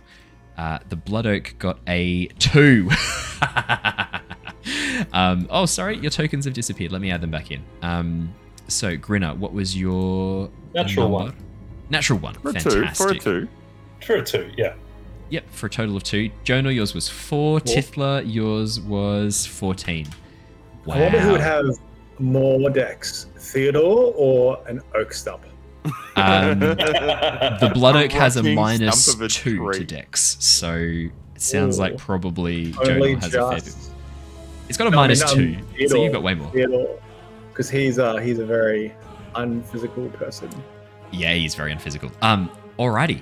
Tithla, Jonor, Grinner. We're going to go in initiative order. Tithla, you're actually first. This is perfect timing. As you go for that last strength save, the strength save of 4, the vines begin pulling you and wrapping you up, pinning your arms almost to your side as they try to fully encase you, and then begin lowering you towards the Blood Oak. So I can't. So no, you're not. You are restrained, but you may use your action to try and escape. Ow. Okay, well, I had a great plan. It was going to be really great until you, Owen, decided that this scenario was going to happen. Hello. I feel like the dice decided that, actually. Yeah, absolutely. It was fate. Okay, I was going to try and do ensnaring strike and shoot at the face to cover up the mouth so that I couldn't fall in the mouth. But I guess I'll just have to do a strength to try and wriggle. Okay. So what am I doing? Athletics? So at this stage, it is either a athletics or acrobatics check. Okay, well, I've got disadvantage on both, so I'll take the acrobatics. And for those playing along at home, it's disadvantage from the severe burns that Tithla suffered. That's a 10 and an 11. So we'll take the 10, unfortunately, Yep. Tithla. You are unable to escape from the vines that have wrapped themselves around you and keep you restrained. Tithla, as the vines begin lowering you towards the mouth of the blood oak, this open, jagged wooden maw, you can smell that acrid smell of rotting flesh, even stronger now. And I would say, Tithla, there's probably a moment where you feel like this is potentially not going to end well for you. Jonor. So, I also Yeah. still have my Drake is You do. still hanging out. And that goes after me. Have you summoned your Drake yet? I summoned it a bit ago and then never dismissed it. Right, so in that case, then your Drake is still with you. Your Drake bounds through the undergrowth. I need to put your Drake token with you so I don't forget that you've got your Drake with you. Your Drake would then bound through the underbrush with you to keep up with you. Lovely. And then I believe I picked fire. That's what it says on here. Yep, then that's what it was. I believe that's right as well, actually. I do remember that. Let me chuck the Cool. fire Drake down. And then There you go. I think my Drake's going to just try and shoot, like hurt it. What can it do?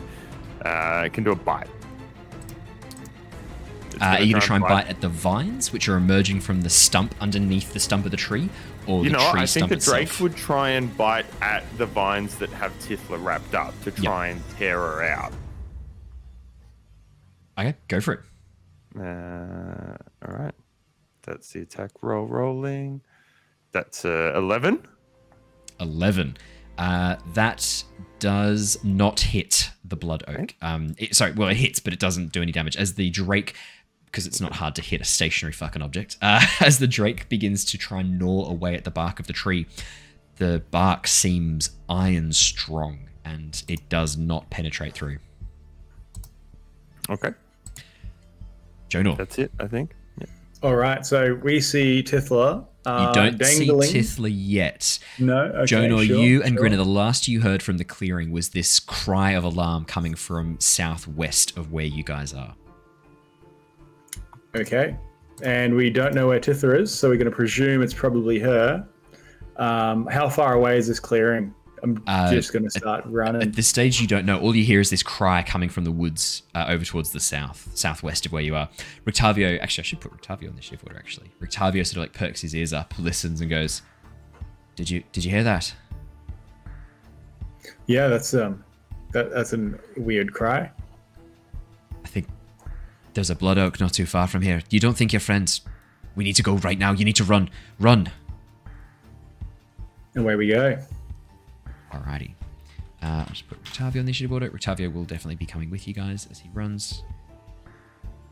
Actually, Rictavio is going to be going before you, Jonor. That is an 11 for Rictavio. Rictavio calls that out and then sprints off into the underbrush, disappearing from view. Tithla, at the end of Rictavio's turn as he uses his dash action, he emerges into the clearing next to you. The Drake and the Blood Oak sees you tied up, goes, oh, shite, and then reaches into his bag and pulls out what looks to be a very wicked-looking crossbow. Help! Working on it, lass. Jonor, in that case, then it's much easier. You can just chase after Rictavio, who's pounded through into the underbrush. Yep. If I can get within 30 feet, so I'd be doing a dash. If I can get within 30, I go Mage Hand. I can then try to pull Tithla away from the mouth, but I'm not sure if I'd get that close or not. So as you push through the undergrowth, you use the first 30 feet of your movement, and you still haven't seen Tithla just yet. You can see Rictavio just in the distance ahead of you push through into a section of underbrush and appear into a larger clearing in front of you. You can't quite see Tithla or the tree just yet. Did you want to use your dash to push the rest of the way? Yeah. Yeah, As you absolutely. dash forward, you emerge into the clearing with 10 feet of your movement still left, as it's an additional 20, 25 feet to get there. And as you push into the clearing, you can see Tithla dangling above this thing, being held over the mouth of this tree. If the mage hand can make it out that far, to give her a push or a pull, just to sort of offset her body from the mouth. So is it a Then I was bonus gonna action to try cast that. Mage Hand? Yes. Right. I believe. Let me double check. Nope, it is one action. I am mistaken. Okay, that's not going to be... You're not going to be able to cast that if you've done the, That's the fair. dash action. I don't do anything else. Alrighty. Grinner, you're up next. It's easy to see where the other two have gone as they just go "Ah!" through the underbrush, disappearing from view. Cool. I'll start heading that way as well. With a passive perception of 11, just out of curiosity, do I happen to see any paper on the ground as I run along? Yes.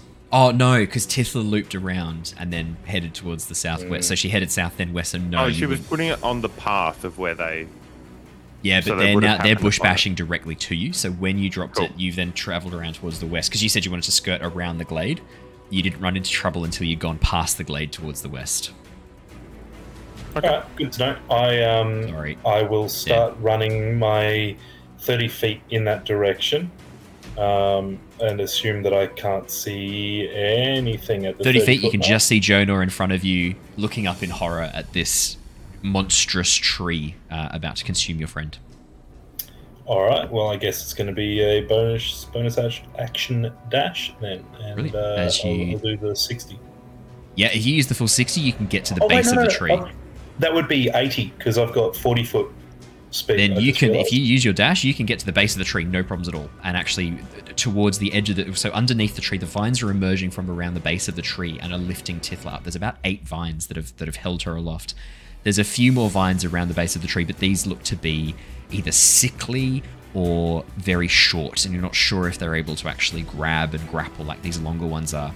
But if you use your full dash, you're at the base of the tree, no problems at all. Cool. All right. Now, 2 questions because I was too busy being very upset that Tithla threw things at me and don't remember. You did benefit I from a get long rest while you were in the I did. stocks. Okay. Yes. Lovely. Cool. Well, in that case, ooh, terrifying. In that case, The neck crack was a nice I- touch too. I need to see a doctor now, but it was worth it. Can't feel your toes, but, you know, it was worth it. Yeah. Totally Send worth it. help, please. Send So Slade. it's a action to use the dash, isn't it, for most characters? Unless you That's are right. a Yeah. rogue. Sweet. Well, in that case, I'll use my bonus action to fly into a terrified for Tithla rage. Brilliant. Now, oops, sorry, just muted the music. Now that you are an Ancestral Guardians barbarian and you activate your rage, would you like to have the ghosts of the ghosts that you've acquired emerge as part of your rage and be somewhat visible to those around you? How did you want to flavor it? You can flavor it however you want. I just wanted to offer that option to you. Yeah, I think because the exact wording on it is while raging, the first creature you hit with an attack on your turn gets disadvantage because the ancestors start having a crack. So I Exactly. think when I rage, I think the symbol, the handprint on my hand would probably glow quite strongly, but I don't think they're visible yet until I actually attack. Do you want to have it then, Grinner, that as the hand symbol glows, you kind of leave a bit of an after image as you move, as if your that's cool. soul I like is sort of that. like not fully connected to you at the moment, as it's kind of reaching through and bridging the gap between the life and the afterlife. Yeah. Okay, fantastic. Grinner rages the Blood Oak. The vines, which are wrapped around Tithla, as it pulls her over the top of the mouth, lets go, and Tithla is dropped into the mouth of the Blood Oak. Tithla, does a 16 hit you? Oh, yeah. Okay, that is going to be... Oh, it's not too bad, it's not too bad. Only 8 points of piercing damage. Okay, I'll take it. Yep. As the Blood Oak begins biting down on you. As it does, it pierces through and slashes at your very delicate, still healing skin, and you watch as blood begins to run down the inside of the trunk. As it does so, the roots of the blood oak begin to glow with this soft red light, and the vines around suddenly begin to quiver. And some of those sickly-looking vines that surround the tree begin pulsing and growing stronger and more vibrant green. That's the blood oak's full go. Although it has just released, so probably it would target its next victim. Tithla, you're currently in the mouth of the blood oak. Could you roll me a D8, please? Drake, Grinner, Jonah, or Rictavio. The blood oak is blind and uses vibrations to try and hunt its prey. There's lots of vibrations. 5. That's a 5. So that I said in order: the Drake, Grinner, Jonah, Rictavio. 5 means it is No, Jonah. Sorry, Jonah. Oh, right. Jonah, could you please make me a strength saving throw as the vines shoot out towards you and try and wrap themselves around you? Actually, sorry, on your first one. Yep, 13. Actually, 13 is enough to avoid the first of the fights. I was 1 short. You were 1 short. I'm so sorry, mate. You. I was sitting on that information being like, I wonder if anyone's going to just make it. Yeah, 1 short. So the first one, it's 1 short. And then after that, once they've got you wrapped up, it's slightly harder, but only very slightly. Like, 1 slightly. Jodor. 13 would have still worked. 13 wouldn't have worked the second time around. Because meets it, beats it. So 13 is the save. Yeah, so gotcha. So 14 would have got you out. Definitely. That's a shame. Well, if someone didn't make me have disadvantage. That sounds like you and your problems. It also wouldn't have helped. It was just 2 bad rolls. The dice have spoken tonight. As the vines try and grapple around you, you like pull out your spellbook and like batter away at them and fend them off. Oh, actually, did you want to even roll it that like your prescience kind of like kicks in for a moment and you like have this moment of like Paul from Dune, the Kwisatz Haderach, where you're like, I see the way, like just dodge the vines. Yeah, sure. Let's do that.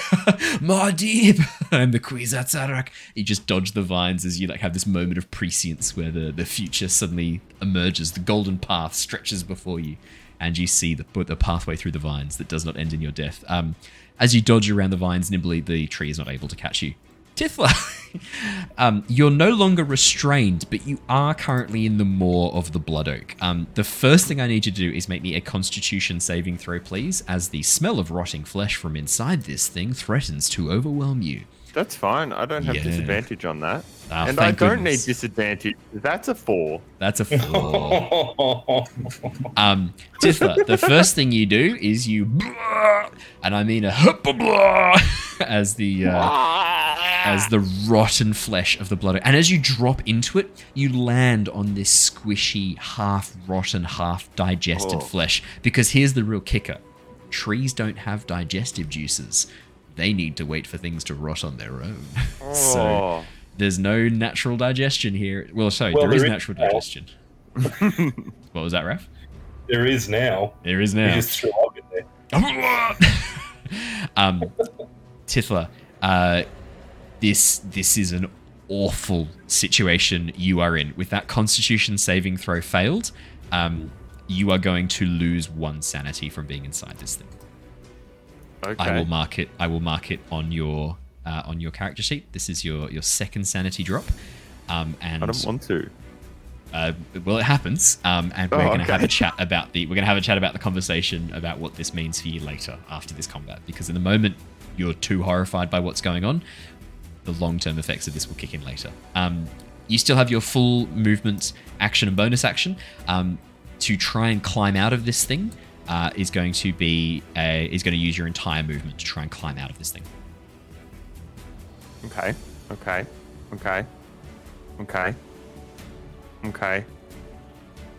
Thaumaturgy is Make your voice louder as you scream as you're slowly help. Digested.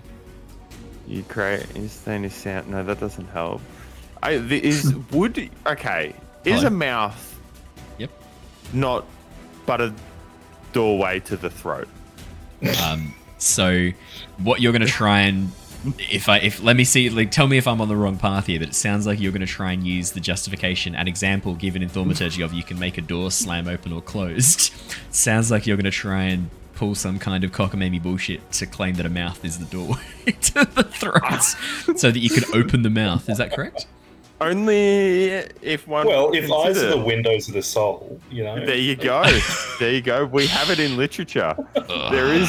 And the other problem is as well, right? It's made of wood, so like you're probably thinking, well, doors are made of wood too. Oh, that hadn't even crossed my mind. Shit. Okay, it was worth a shot. Also, Haz says he's about to jump on. Oh, Yeah. amazing. Sorry, Haz, you're going to be jumping in right as we wrap up, but that's fine. I'll message you. All right. Tithla would like to cast. This is what she's going to do. Whether it works or not, that's up to you, Owen. Okay. She's going to cast Ensnaring Strike as her bonus action. Yep. And then I don't know why it rolled. That's not helpful. That's okay. That's good to know. It's good to know. Shoot at the surroundings of her to try and use that for the vines to then fill up and hopefully expand a little bit. Maybe she gets hit a little bit with it too. That's fine. But if it's gonna open up a little bit, just so it's not then crunching down on her, to maybe open up the doorway to the throat.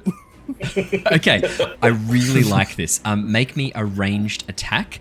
Don't worry about the disadvantage, because you can't miss inside the tree. So just roll me the damage, and then add the ensnaring strike onto that. So don't just roll the damage. It's not possible. 23 to hit. It's only a natural 1 would have fucked you up there. 23 is fine. So that's 9 damage. I will mark that on the tree. Plus what I just rolled before of the 3. Plus 3, so it's a total of 12. Sorry, the ensnaring strike. Yeah. I will mark that off. And the ensnaring strike. So it makes a dex check. I'm tempted not to even bother rolling it, but for the sake of fun, why not? Oh, that's going to be a very tough 4. Yeah, it didn't save. As the vines that burst forth from your arrow begin filling up the mouth, I'm gonna actually say that it's gonna be slightly easy to climb out of this thing. And as the tree tries to chomp down again, its mouth is unable to fully close because the vines are filling up the inside of it. That was very, very well done. I like that a lot. So Tithla, you're going to be moving at half movement speed, but it's easy to climb out. So I would argue that you're in the same position you are now, just less likely to get chomped as you try and leave this range. Would I be taking that 3 piercing from the thorns as well? I think that's fair. Yep, great. I'll take that. I think that's fair. And then I want to try and wiggle my way out if that's possible with my movement. Use your movement. You can wriggle your way out and collapse to the forest floor underneath the stump right next to Grinner. Grinner, as you look down at Tithla. Tithla, how are you looking? Are you looking like you're having a good time? Are you looking traumatized? It's just like... Hey, here he is. Ice is here. Hello. Just in Better time. late than never, am I right? You're joining in right as Tithla is getting eaten by a tree. That is my favorite part to join in. So please sit back and enjoy the blood oak. Blood oak. All right, one second. I'm getting on to roll 20. That is Tithla don't worry too much because Theodore's back in town and is nowhere near this. Good. I psychically sense this and run towards the party. But thank you so much for jumping. Amazing. So Tithla collapses onto the ground in a combination of tears and vomit and mud and blood. And rotten flesh. Yeah. Some of it her own. Yep. It's rotted quick. Keep getting fucked up. So the tree, so we've discussed that the tree doesn't have digestive juices, so when it munches things inside of it. So I will describe it for Haz again so that he can enjoy this. Thank you, please do. I feel like I nailed it. The blood oak is it looks like a large tree stump with a jagged top, which is actually a massive open mouth. And inside the trunk, it's actually hollow. The tree is surrounded by these massive vines that grab and grapple creatures, crunch them above the tree, and then drop them into the trunk. The tree then chomps them a bit until they're a bloody mess, and then lets them slowly decompose inside the trunk to provide nutrients to the tree. So Tithla was grabbed and dropped and chomped once, and has not had a great time inside the trunk of the tree amongst the slowly decomposing remains of every single woodland creature and person who's happened to be near this thing. It's a jellyfish with jaws. Okay. It's exactly right. It's a reference to one of my favorite monsters from a really cool book series called The Edge Chronicles, which is fantastic. So Tithla, yeah, as you drop to the ground covered in all of those things that you just listed, Grinner, you look down at Tithla. I believe the medical term is fucked up. Yeah. And as someone who's been studying with Dad, yeah, it's fucked up. The priest, yeah. Father, whatever. Anything else on your turn, Tithla? Sorry? Anything else on your turn? That was action, I think bonus that's action, it. movement. Action, bonus action, and a movement. She's Probably like spent. as Tithla's lying there, just a little bit more vomit at the side. Of I would say weeping. Weeping as well. Yep. Rictavio is next as he looks towards the tree, seeing Tithla climb out and the inside of the trunk now filled with these thorny vines that have grown from Tithla's ensnaring strike. He gives a solid, like, that was well done, lass, well done. Now that you're clear, you need to get away from this thing. And he reaches down, cocks his crossbow, takes a shot, and actually severs one of these vines in the air as he hits and deals a nice little bit of damagios. As he reloads the crossbow, he turns towards Tithla and Grinner. If you're planning on taking this thing down, I'm all for joining. This thing's a blight on these lands, and I'd gladly kill it. But if you need to move away, I understand. We can come back and destroy this thing later. Tell me right now. Jonor holds out a firebolt in his hand. Oh, fantastic. Let's go. Rictavio finishes his turn. Jonor. Walks up closer to the mouth of the blood oak and just launches a firebolt into it. So I think if something can be ignited, that's flammable. I think it does. I presume I actually just have to. It's flammable, first, so roll to hit definitely. 26. It's an immovable stationary tree trunk. A 26 is gonna hit. 9 fire damage. The tree does not like that. Anything else, Jonor? Dragged Tithla away, and that's all he wrote. Step up and begin dragging Tithla back. Oh, that's too many items. So you can drag Tithla back. So if you've used probably like 20 feet to get up, you can drag Tithla back another like 10 feet away, let's say. Yep. As the tree lets out this ear-piercing scream, this blast of smoke is belched out from inside of it, making this very large, obvious smoke signal up into the air above the forests. Theodore, could you roll me some initiative, please? Theodore, you and the rest of the party, after these guys had met, you'd been invited. So Ernst, the man who works for Lady Wachter, invited you guys to meet with her at around sort of like 2 o'clock, 2:30. You were given, like, because I think Jonor had said, "Oh no, we've got better things to do right now. Sorry, mate." And so we've got a prior appointment. And so at that point, the rest of you guys kind of like fucked off. You deciding that you didn't really want to go back into the house disguised as a wolf spider again and look around. You know Luther, he's a little bit of a creepy guy. He was sort of like creeping around the rooftops trying to like peer in through the windows. Bit odd, leaving you kind of with Raspip. Raspip wouldn't shut the fuck up about his ring, and so at that point you were like, I've got to go for a walk, Raspip. Fuck that guy. Yeah. Fuck that guy. At that point, take that, Andrew. He's not here to defend himself. Fuck you and your character. At that point, Raspip could die and I'd be so happy. At that point, Theodore, you were like, yeah, I need some space. I'll go for a walk in the woods. And you knew that these guys had set off to go meet with Rictavio. Probably at that point, you're like, well, the wolf was kind of cool. I wouldn't mind seeing the wolf again. Love Rictavio. Yeah, Rictavio's kind of funny. So you headed off to meet with them. You managed to sort of like find your way through most of the bushland area. You weren't able to find much else without the whistle to like attract attention and know where they were. You were kind of having to like follow their tracks. Could you make me a survival check just to see how good you were and how close you are to this combat? As I scramble and improvise a law-friendly reason why you're here. 18, no problems. The bear knows what they're doing. You have no troubles following their tracks. These guys were not making any efforts. For some strange reason, there's like a trail of like tear droplets following the party. You've got no idea what that's about. You do know that right before the guys left, Grinner seemed to be a bit cross with Tithla about being put in the stocks and her throwing fruit at him, and you get the sense that Tithla might be a bit upset about that. You don't know how far that's gone. You come across the clearing with the white wolf just sitting there chilling. It's been a whole session. Like, the words "you're dead to me" have been spoken at least 8 times. It got to the point where Father Lucian Petrovich stepped in to try and mediate, and then ended up calling Grinner a salty boy. So it's been fun because of Tifla's tears. So it's been good. Salty boy. Salty boy. Not canonly. I immediately rescinded that because that's not something he would say. Theodore, you've been hanging out with the white wolf for about 2 minutes now. Like, as you wander into the clearing, they're not here. You're like, oh, they'll probably come back. You can't hear too much else. Then you hear this from the tree. Enjoy that sound, everybody. Headphone listeners, I apologize. That was too far. I just got a notification from my sound input that I've exceeded the maximum safe decibel limit. Sorry about that.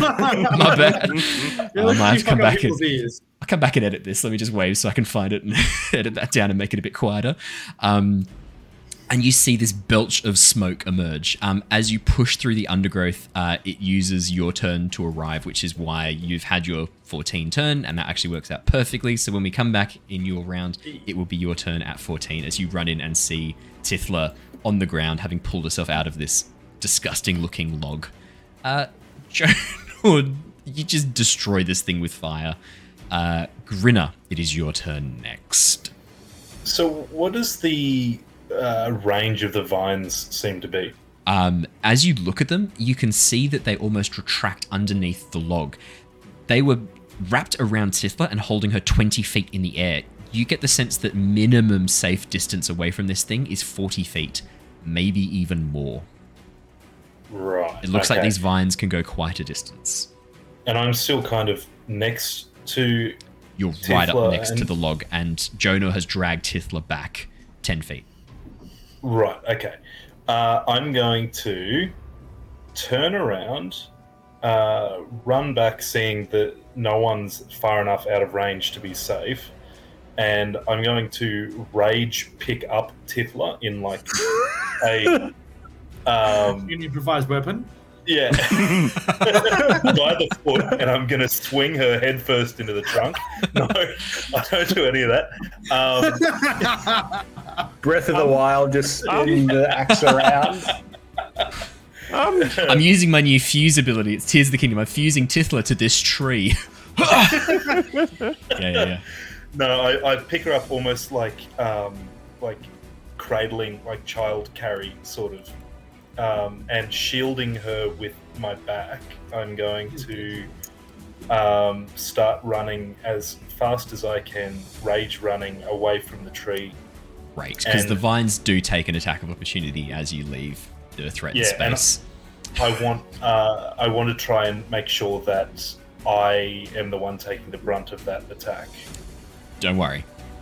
You are. I need a strength save, please, Grinner.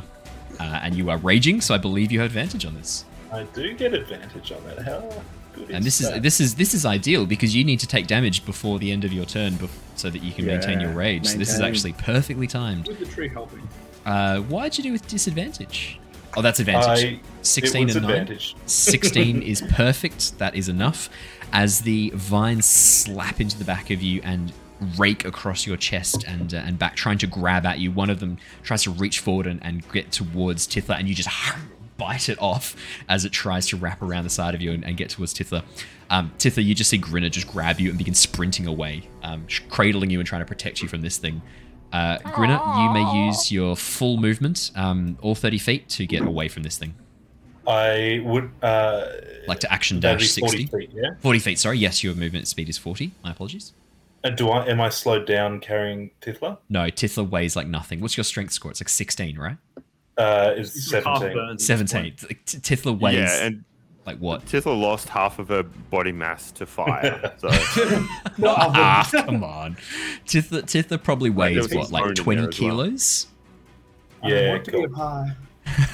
I don't want to be a pie. Grinner, if you wanted to, you could use your action to dash. Totally. Well, it depends. Am I out of range now, or am I still within range? You don't know, because the problem is you don't know how long these vines can go. All right, I'll do the dash then. Okay. As you dash 60 feet away, and do you say anything to Tithla? I kind of look at her, and my face is just still quite blank. Like, there's no emotion, no input at all. I just stare at her as I run. That's a bit creepy, actually. As you're just like cradling and looking down, just like going. As you, for podcast listeners, blank face. as you just run, not looking where you're going, and like almost blank crashing. face, not black face. Blank face. Very different. Great. Well, it's the Blood Oaks go. How'd it go at Jonor? Now there's fresh prey that's arrived. In fact, the freshest prey. Tithla, you're still really hurt. Could you roll me a d8, please? Always. Anything for you. So 1-2 for the Drake, 3-4 for Jonor, 5-6 for Octavio, 7-8 for Theodore. Oh, the Drake. I'm so sorry. One that I've rolled. That's another one. Could your Drake please make me a... Actually, no, it's not going to be the grapple vines. It's actually going to go for a batter. The vines that have been replenished by your blood, Tithla, they're going to try and batter the Drake. Does a 12 hit your Drake? Nope. Nope. The vines just almost like batter off the hard scales, still not fully strong enough to do enough damage. Who's within 30 feet of this thing? Theodore, Jonor, Octavio, and the Drake. Great. The Blood Oak then opens its maw and spews a lot of the rotting, half-digested mass into the air that splatters down around Theodore, Jonor, Octavio, and the Drake. Could I have all four of you please make me a wisdom saving throw to avoid being frightened? 23 for Jonor. Jonor's not scared. Tithla, you're not within range. You don't need to roll it. Thank God. What was it? 11. Theodore, yes. It's the Drake. I think he What am I needs to rolling? roll. Sorry. Oh, was that for the Drake? For a no, wisdom I'll roll save. The Drake. Wisdom. We'll just- I We'll take that as the Drake's one, because what's the Drake got a plus for wisdom? Plus 13's a bare pass, Theodore. Plus 2 for the Drake as well. pass. You pass. 13's a pass. 13 is the DC. Look And at me go. Octavio Great easily luck. makes it as well. Oh my goodness. Okay. So the Drake is now frightened of this tree, which makes sense. It's the one closest to it. I'd be pretty terrified of this thing too. That makes a lot of sense. I am terrified of it. The rest of you are absolutely fine. Tithla, you're currently being cradled by Grinner as we go to the top of the round. As Grinner runs you 60 feet away from this thing. Sorry, 80 feet away from this thing. Just through the undergrowth, but not with like any facial expression. Just as he The whole stares down. time, Yeah. Tithla Rage just and disappointment. Rage. isn't looking Grinner in the eyes, isn't looking at his face, and just sort of like shrugs to roll out and land. Does Grinner try and fight her to not let her out? No, I think once Grinner's out of range, he would probably just drop you anyway. Well, then that's what it works. Do you want me to do a dex drop or like save? place on the ground? No, just arms down. Okay, cool. Cool. Goblins always land on Dinner their off feet. a They're like pastry cats. bench. Oh, that's cats. Goblins always land on their face. Yeah. Okay, so Tithla is going to Hunter's Mark the tree stump. She's got Hunter's Mark Grinner, and Yep. And then she is going to shoot it with her you are arrows. currently 80 feet away. Is that a problem That's for you? great. I got a longbow. Fantastic. Just wanted to double check. Is it a short bow and just a long bow to you? Because I Yeah. don't think that counts. Yeah, it's a normal short bow. It is. 28. 28. 28. I'm sorry, but 28's just... No, 28 obviously hits a stationary you immobile suck. tree. 7 damage. Nice. Plus And would you like to roll Hunter's 6 Mark on the damage? Hunter's Mark. 6! Oh, boom. Brilliant. Anything else in your turn, Tithla? No, that'll do. I don't think I get a second attack unless I use a bonus action. Oh, Grinner's So- actually no longer raging because Grinner, you didn't take any damage from the tree because you passed your strength save. So Grinner, True. your rage has Okay. ended. Theodore! Cool. Oh, sorry. Then the Drake, sorry. and the Drake's just Oh, going the to Drake. move Yep, because the Drake's just Drake is gonna move. afraid. The Drake is going to use its movement to get away. The tree is not going to take an attack of opportunity. Cool. The Drake has 40 feet, so Almost halfway. Yep, halfway between you and the rest. Theodore. It's your turn. Did What would your you like to Drake do? lose a whole lot of respect for you when you got beaten by fire? It's a good question. Does the Drake lose respect for you when fire beats you? Although the Drake wasn't around then, so probably not. No, well, I thought it was around for the. Nah, the Drake was oven summoned fire. after the oven incident, I'm pretty sure. Yeah. Yep. I thought it was something for the oven. No, sorry. I know you really want it to be, but that doesn't make it true. I will look back over. I those reject episodes. your reality and substitute my own. All right. So we have a tree stump. Yes. Yes, with vines emerging from around it that you can now see is clearly a giant gaping mouth full of wooden teeth. Well, without trying to stop a good time, I'm going to turn into a bear. Yep. Or beyondling. Mhm. So that'll be my bonus action. Also, my action to rage. So we're going full cocaine bear. Amazing. And then I will position myself between Jonor and the tree. Fantastic. Brilliant. I'll just move you there. Brilliant. As you rush forward, pushing past Jonor and taking this defensive stance between him and the tree, Rictavio, sort of seeing out of the corner of your eye, you emerge and then transform into this bear-elk hybrid, goes, right, okay. That's a thing. He then lowers his crossbow, aims over the top of you, and takes out another one of these vines that are trying to grab onto you guys. As he deals quite another bit of damage. Jonor! Oh my god. Just kill it with fire. Another fireball coming on. Amazing. Natural 20 for 27. Oh, fuck you. fantastic. It's going to be, so that's 5, so 3 plus 2, so 2d10, so 3 plus 2, and then you also then get to add 2d10 to that because we're doing the better criticals.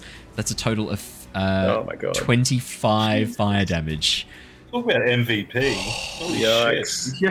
Yikes. Oh, Jonor, you watch as all of the grapple vines just burn into ash as the tree lets out this another intense scream. No, I'm kidding. I'm not going to do it again. The entire ground. The first time. Scream for me. No. The entire ground shakes as these roots emerge, battering away at anything within 30 feet. I need to have Jonor, Theodore, and Rictavio. All three of you need to make me dexterity saving throws. The Drake is just far enough away. I get advantage. You get advantage as you are Raging. a legend. God, I rolled that fucking one. Natural 1 for Theodore, 19 to balance it. Jonor, 20, and Rictavio also rolls a 16, which is a pass. That means half damage from this. Theodore, Jonor, and Rictavio, you're going to take half damage, which means you only take 9 points of bludgeoning damage instead of the full amount. Fantastic. Instead of the full 19, which could have been a lot worse. Jonor, that's your action. Anything on your bonus action? That's it. That's it. He stands there, and after getting beaten, he's going to take a couple steps back. Okay, brilliant. Yep. Grinner, it's your turn. So I've dropped our lovely little beautiful girl. Why are you saying that so weirdly? That's me. Is this how you talk to your child, Raph? I know, I forgot the word goblin, and I just had to run with it. Goblin. Raph, can you smell burnt toast right now? It's really important. Are you okay? Okay, so Tifla is just kind of off doing her own thing again. She seems happy and healthy. Okay, I'm gonna on the floor. I think. Happy and healthy. Her natural state. Yeah. I'll just kind of look at her and shake my head a little bit, and then turn around and run straight back towards the fight, I guess. Amazing. Fantastic. My full 80 feet to get back to it. Yep, right up next to it again. As you sprint off, you come back, all those grapple vines are gone, and you're like, oh, well, I could have run a bit shorter, couldn't I? As they've been burned up by Jonor. I also forgot you missed an incredible Dune reference where Jonor dodged all of these vines, and we're like, in that moment, he's suddenly like the Kwisatz Haderach, the Golden Path emerged, and he's just dodging around these vines as he sees his way forwards, not to be killed by the tree. Spicy boy. I know you're a big fan of Dune, as Jonor Muad'Dib dodges the vines of danger. Divination perks. Very big upgrade. Yeah, Divination exactly wizard to space Jesus. Exactly right. I'm looking forward for when his son becomes a giant sandworm and lives for 1,000,000 years. Just like is a thing. The ending That's of the Dune is character arc we weird. need. Yeah, it's really weird, guys. Dune gets weird as time goes on. Like book 3 onwards. As books go on. So Stop weird. at book 2. It's so weird. Stop at book 2. Stop it. Or Stop book book 1. 2. Stop at June. Stop at June. June's perfect. Don't ruin it by reading any others. No, I like Up to Children of Dune, and I think Dune Messiah is about where I'm like, yeah, this is weird now. I'm okay. I've read 2, and it took me about 5 years after reading the first one to even read the second one. Yeah, fair. That's very fair. The Blood Oak Grinner, unless there's anything else on your turn. I can't. I can fly back into another rage. Now that your precious little goblin girl is saved. Sorry, now that your precious little girl is saved, you fly back into a barbarian Beautiful rage. girl, I think it was. The tree can no longer do its long range grapple, which means it's just going to have to focus on the 2 fuckers right in front of it, Grinner and Theodore. Grinner does a... Ooh, I'm guessing a 17 hits you, Grinner? Yes. Yep. Okay. And Theodore, in your Bearling form, I almost forgot the name and changed it to a very Norse pronunciation of Bearling. In your Bearling form, Bearling does a 16. I don't think that hits, does it? It barely hits. Oh, fuck. That's the worst. Grinner and Theodore, you're 15's both... my best at. 15. Grinner and Theodore, you're both going to take damage from this then. Grinner, that is going to be 16 points of bludgeoning damage, Grinner, as the vines around the tree batter at you. That's not as bad then, only 8 damage. Theodore, I've rolled much worse damage for you, as in it's not as bad, I should say. Sorry, it's as in like it's much worse for the Yeah, it's rolled inadequate damage.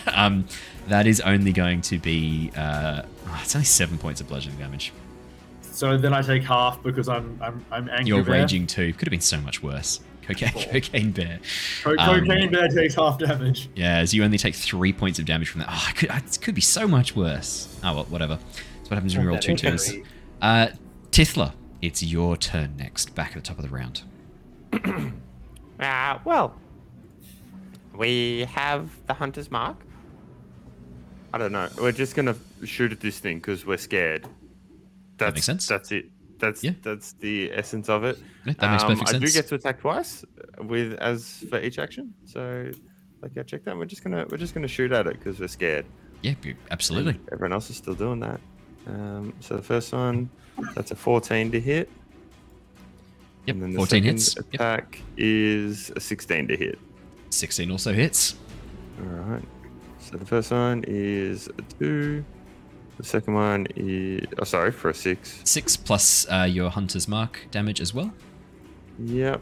The second one's a 5, so that's 11 plus... This... 2. 13. 13 off those 2 shots. Brilliant. As the 2 arrows sever some of the vines around the base, one of them into the wood of the tree trunk. The tree lets out this other ungodly scream as the fire begins catching on the arrows that you're shooting through into it as well. It's whenever you hit, so I get to do the hunter's mark again. Nah, we've done it once. I'll just edit it back in post. 2 more damage.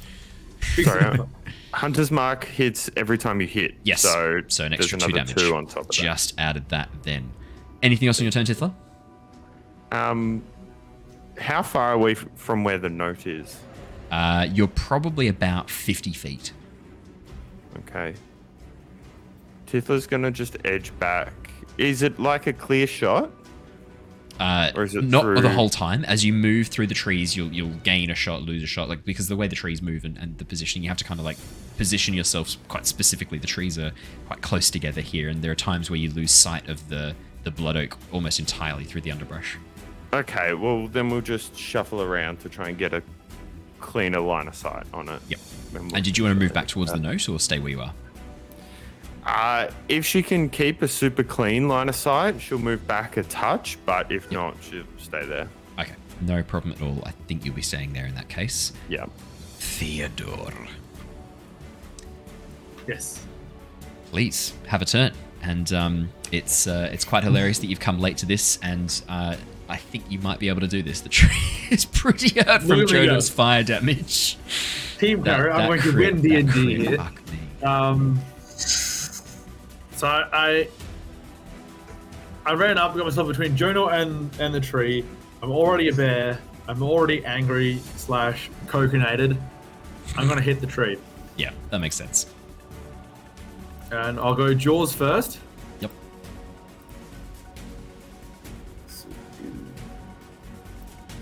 Bite.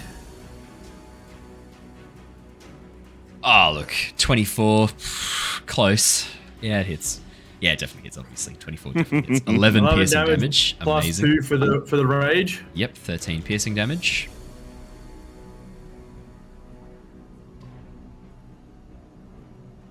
Anything else you need to?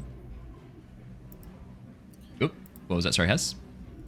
It cleans my bare teeth as I just chunk a chunk out of this blood oak's bark. Mm-hmm. Finishing up with some bear claws. Brilliant. 20's going to hit, 13 damage. Plus 2. Oh, thank you. 15 damage. Oh, this thing's taking some hits, man. This thing's taking some hits. And then if it's still not seemingly dead, I'll position... Seems very hurt. Very close to it.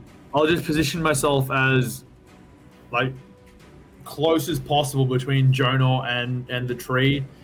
Just so if any vines are coming from the tree, they're hitting me before they'd ever go to Angel Boy. Brilliant. Just stand behind the fluffy bear, just like, peering around the sides. Rictavio is also going to move back next to Jonor. As he stares through, looking down at the tree, he turns towards you, Jonor.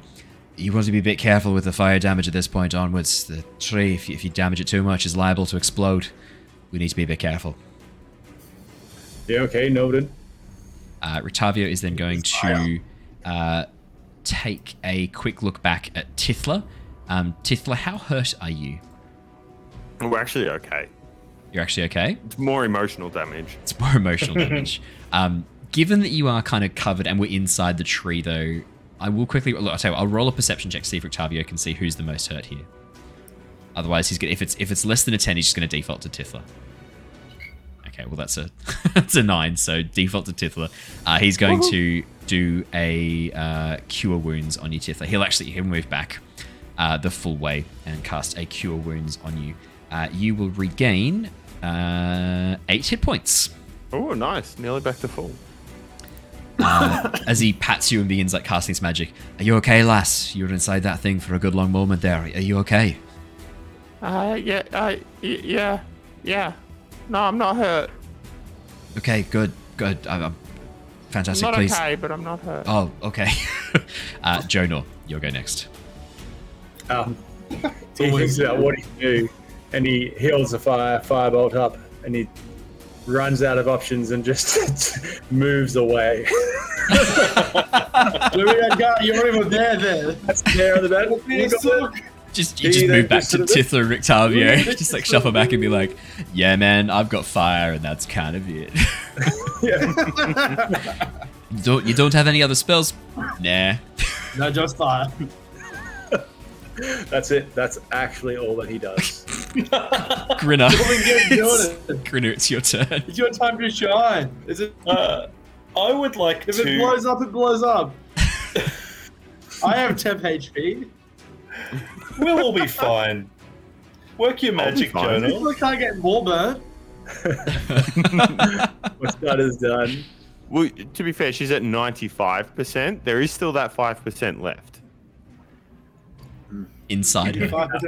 Yeah. I hand over to Grinner. All right, I'm going to punch a tree. I'm just going to straight up punch a tree. Okay. My guy. With my punch. My man. With my punch. My man. So that's a natural 1 for the first strike. Very good to know that I get 2 hits now at my level. And did you want to, just before you go too much further, Grinner, remember that you are a barbarian and you can recklessly attack to have advantage on these strikes as well. You've always used it in the past, so I wanted to quickly check. You have to declare it in advance. Yeah, you do. But I'm happy to give you a quick break because you've done it every single time so far. So if you wanted to have recklessly attacked, you can. All right. Okay. So we'll count that as my. So the first one, 15 hits, 5 damage. And did you want to make another attack? I will, yes. I 17? think, yeah, I don't get You can reckless on this. every single one. And if you've already done a that 1, right? you may as well do it on all of them because they have advantage do it. against you now. So there's no down. If you're going to do it against one, you do it against all Keep of them. swinging. 10. So we'll take the first one, which is 17 for damage because we always take the first damage. 1 over. Grinner, how do you want to do this? I'm just It's a going very dramatic to... head turn from Haz there. Podcast, this is Haz was facing the other way, and as I said, how do you want to do this? Haz went like blue steeled it back into camera frame. I'm going to go just full ham on this thing. I think I'm rage pulling it apart. So I'm going to like hit, and when I see that my punches have caused it to splinter, I'm going to start ripping into it and actually pulling it apart properly. Okay. So, yeah, as you begin just like tearing this thing apart, screaming, raging, as the ghosts around you, these like ghostly hands begin like joining in the tiny forms I love that. Yeah. of Thorn and Rose, like pulling bits off it as well as they join in. You guys, as Grinner summons these spirits with his rage, you all see them briefly, not in full detail. They look kind of like slightly translucent, a bit smoky and a bit foggy, as if you can't quite make out their faces, if they're sort of like made of the mist itself. But to Grinner, they look crystal clear, and they begin tearing into this tree as well. Grinner, as you begin tearing it apart, in the very center of it is this pulsing red mass that's beating faster and faster. And as you rip into it and tear this out, suddenly the entire tree goes limp. And the vines just flop to the ground like wet noodles. That's a fun description. As you're holding this beating thing that's beating faster and faster and faster, what would you like to do? I'm going to rage bite it. You're going to rage bite it. Okay. As you bite down, there's a sudden blinding flash as Grinner bites into this, and a soft as this thing detonates. Grinner and Theodore, what did you think was going to happen? No, it's not the least human Why thing not? Grinner and Theodore, I need you both to make me dexterity saving throws. Grinner, you're going to be making this with disadvantage on account of you putting this in your face. I got 11. 11, Thanks, that's Grinner. not enough. Grinner, would you like to roll me a dexterity? 18. If you can roll... Oh, it's a 5, it's undone it. I think it's only fair. It's only fair that Haz rolls this damage for everyone. Could you please roll me 4d6? Slash Oh, R. that's fine. That's nothing. It's not that bad. It could be a lot worse. Oh, mate. Fucking bullshit damage. Roll better.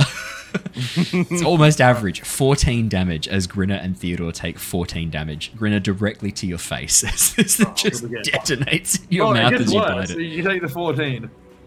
Yeah, it's Did roll better. I rolled worse. It's the 14. I What will take. variety of damage is that, by the way? This is bludgeoning damage. Yeah, Oh, bludgeoning. so 7? Oh, 7 points yeah, to the you mouth. fucking barbarian rages. Fuck you guys. It's nothing. Has double roll it. I'm going to add them together. It's 14 plus 12. Everything's resisted. As this thing Barbarian detonates. takes no damage. Because you pulled it out and it hadn't caught fire when it detonates, it's not. It could be a lot worse if this thing was on fire and it detonated as a result of fire. It would have been 4d10s plus 2d6 fire damage. It could have been a bit worse. This wasn't as bad as it could have been. As this thing explodes and you are thrown back, Rictavio, who's back with Tithla, turns around and goes, "Fuck! Did that guy just try and eat that thing? What the fuck?" Yeah, he tries to eat his emotions. And people. You can't eat the heart of a blood oak. That's He's just very mad. sad today, and I don't. It's my fault. And that is where we're going to wrap up for tonight on that bombshell. Thank you so much for joining us, everybody. People again.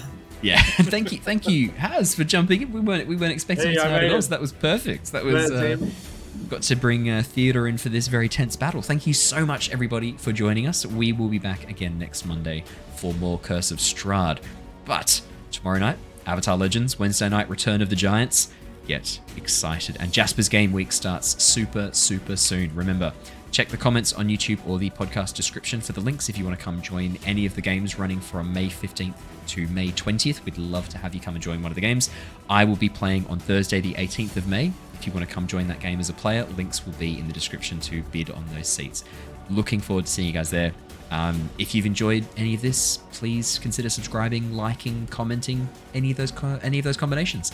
Until then, stay safe, stay well, and we will see you all again next time. Goodbye, everybody. Bye. Bye. Bye.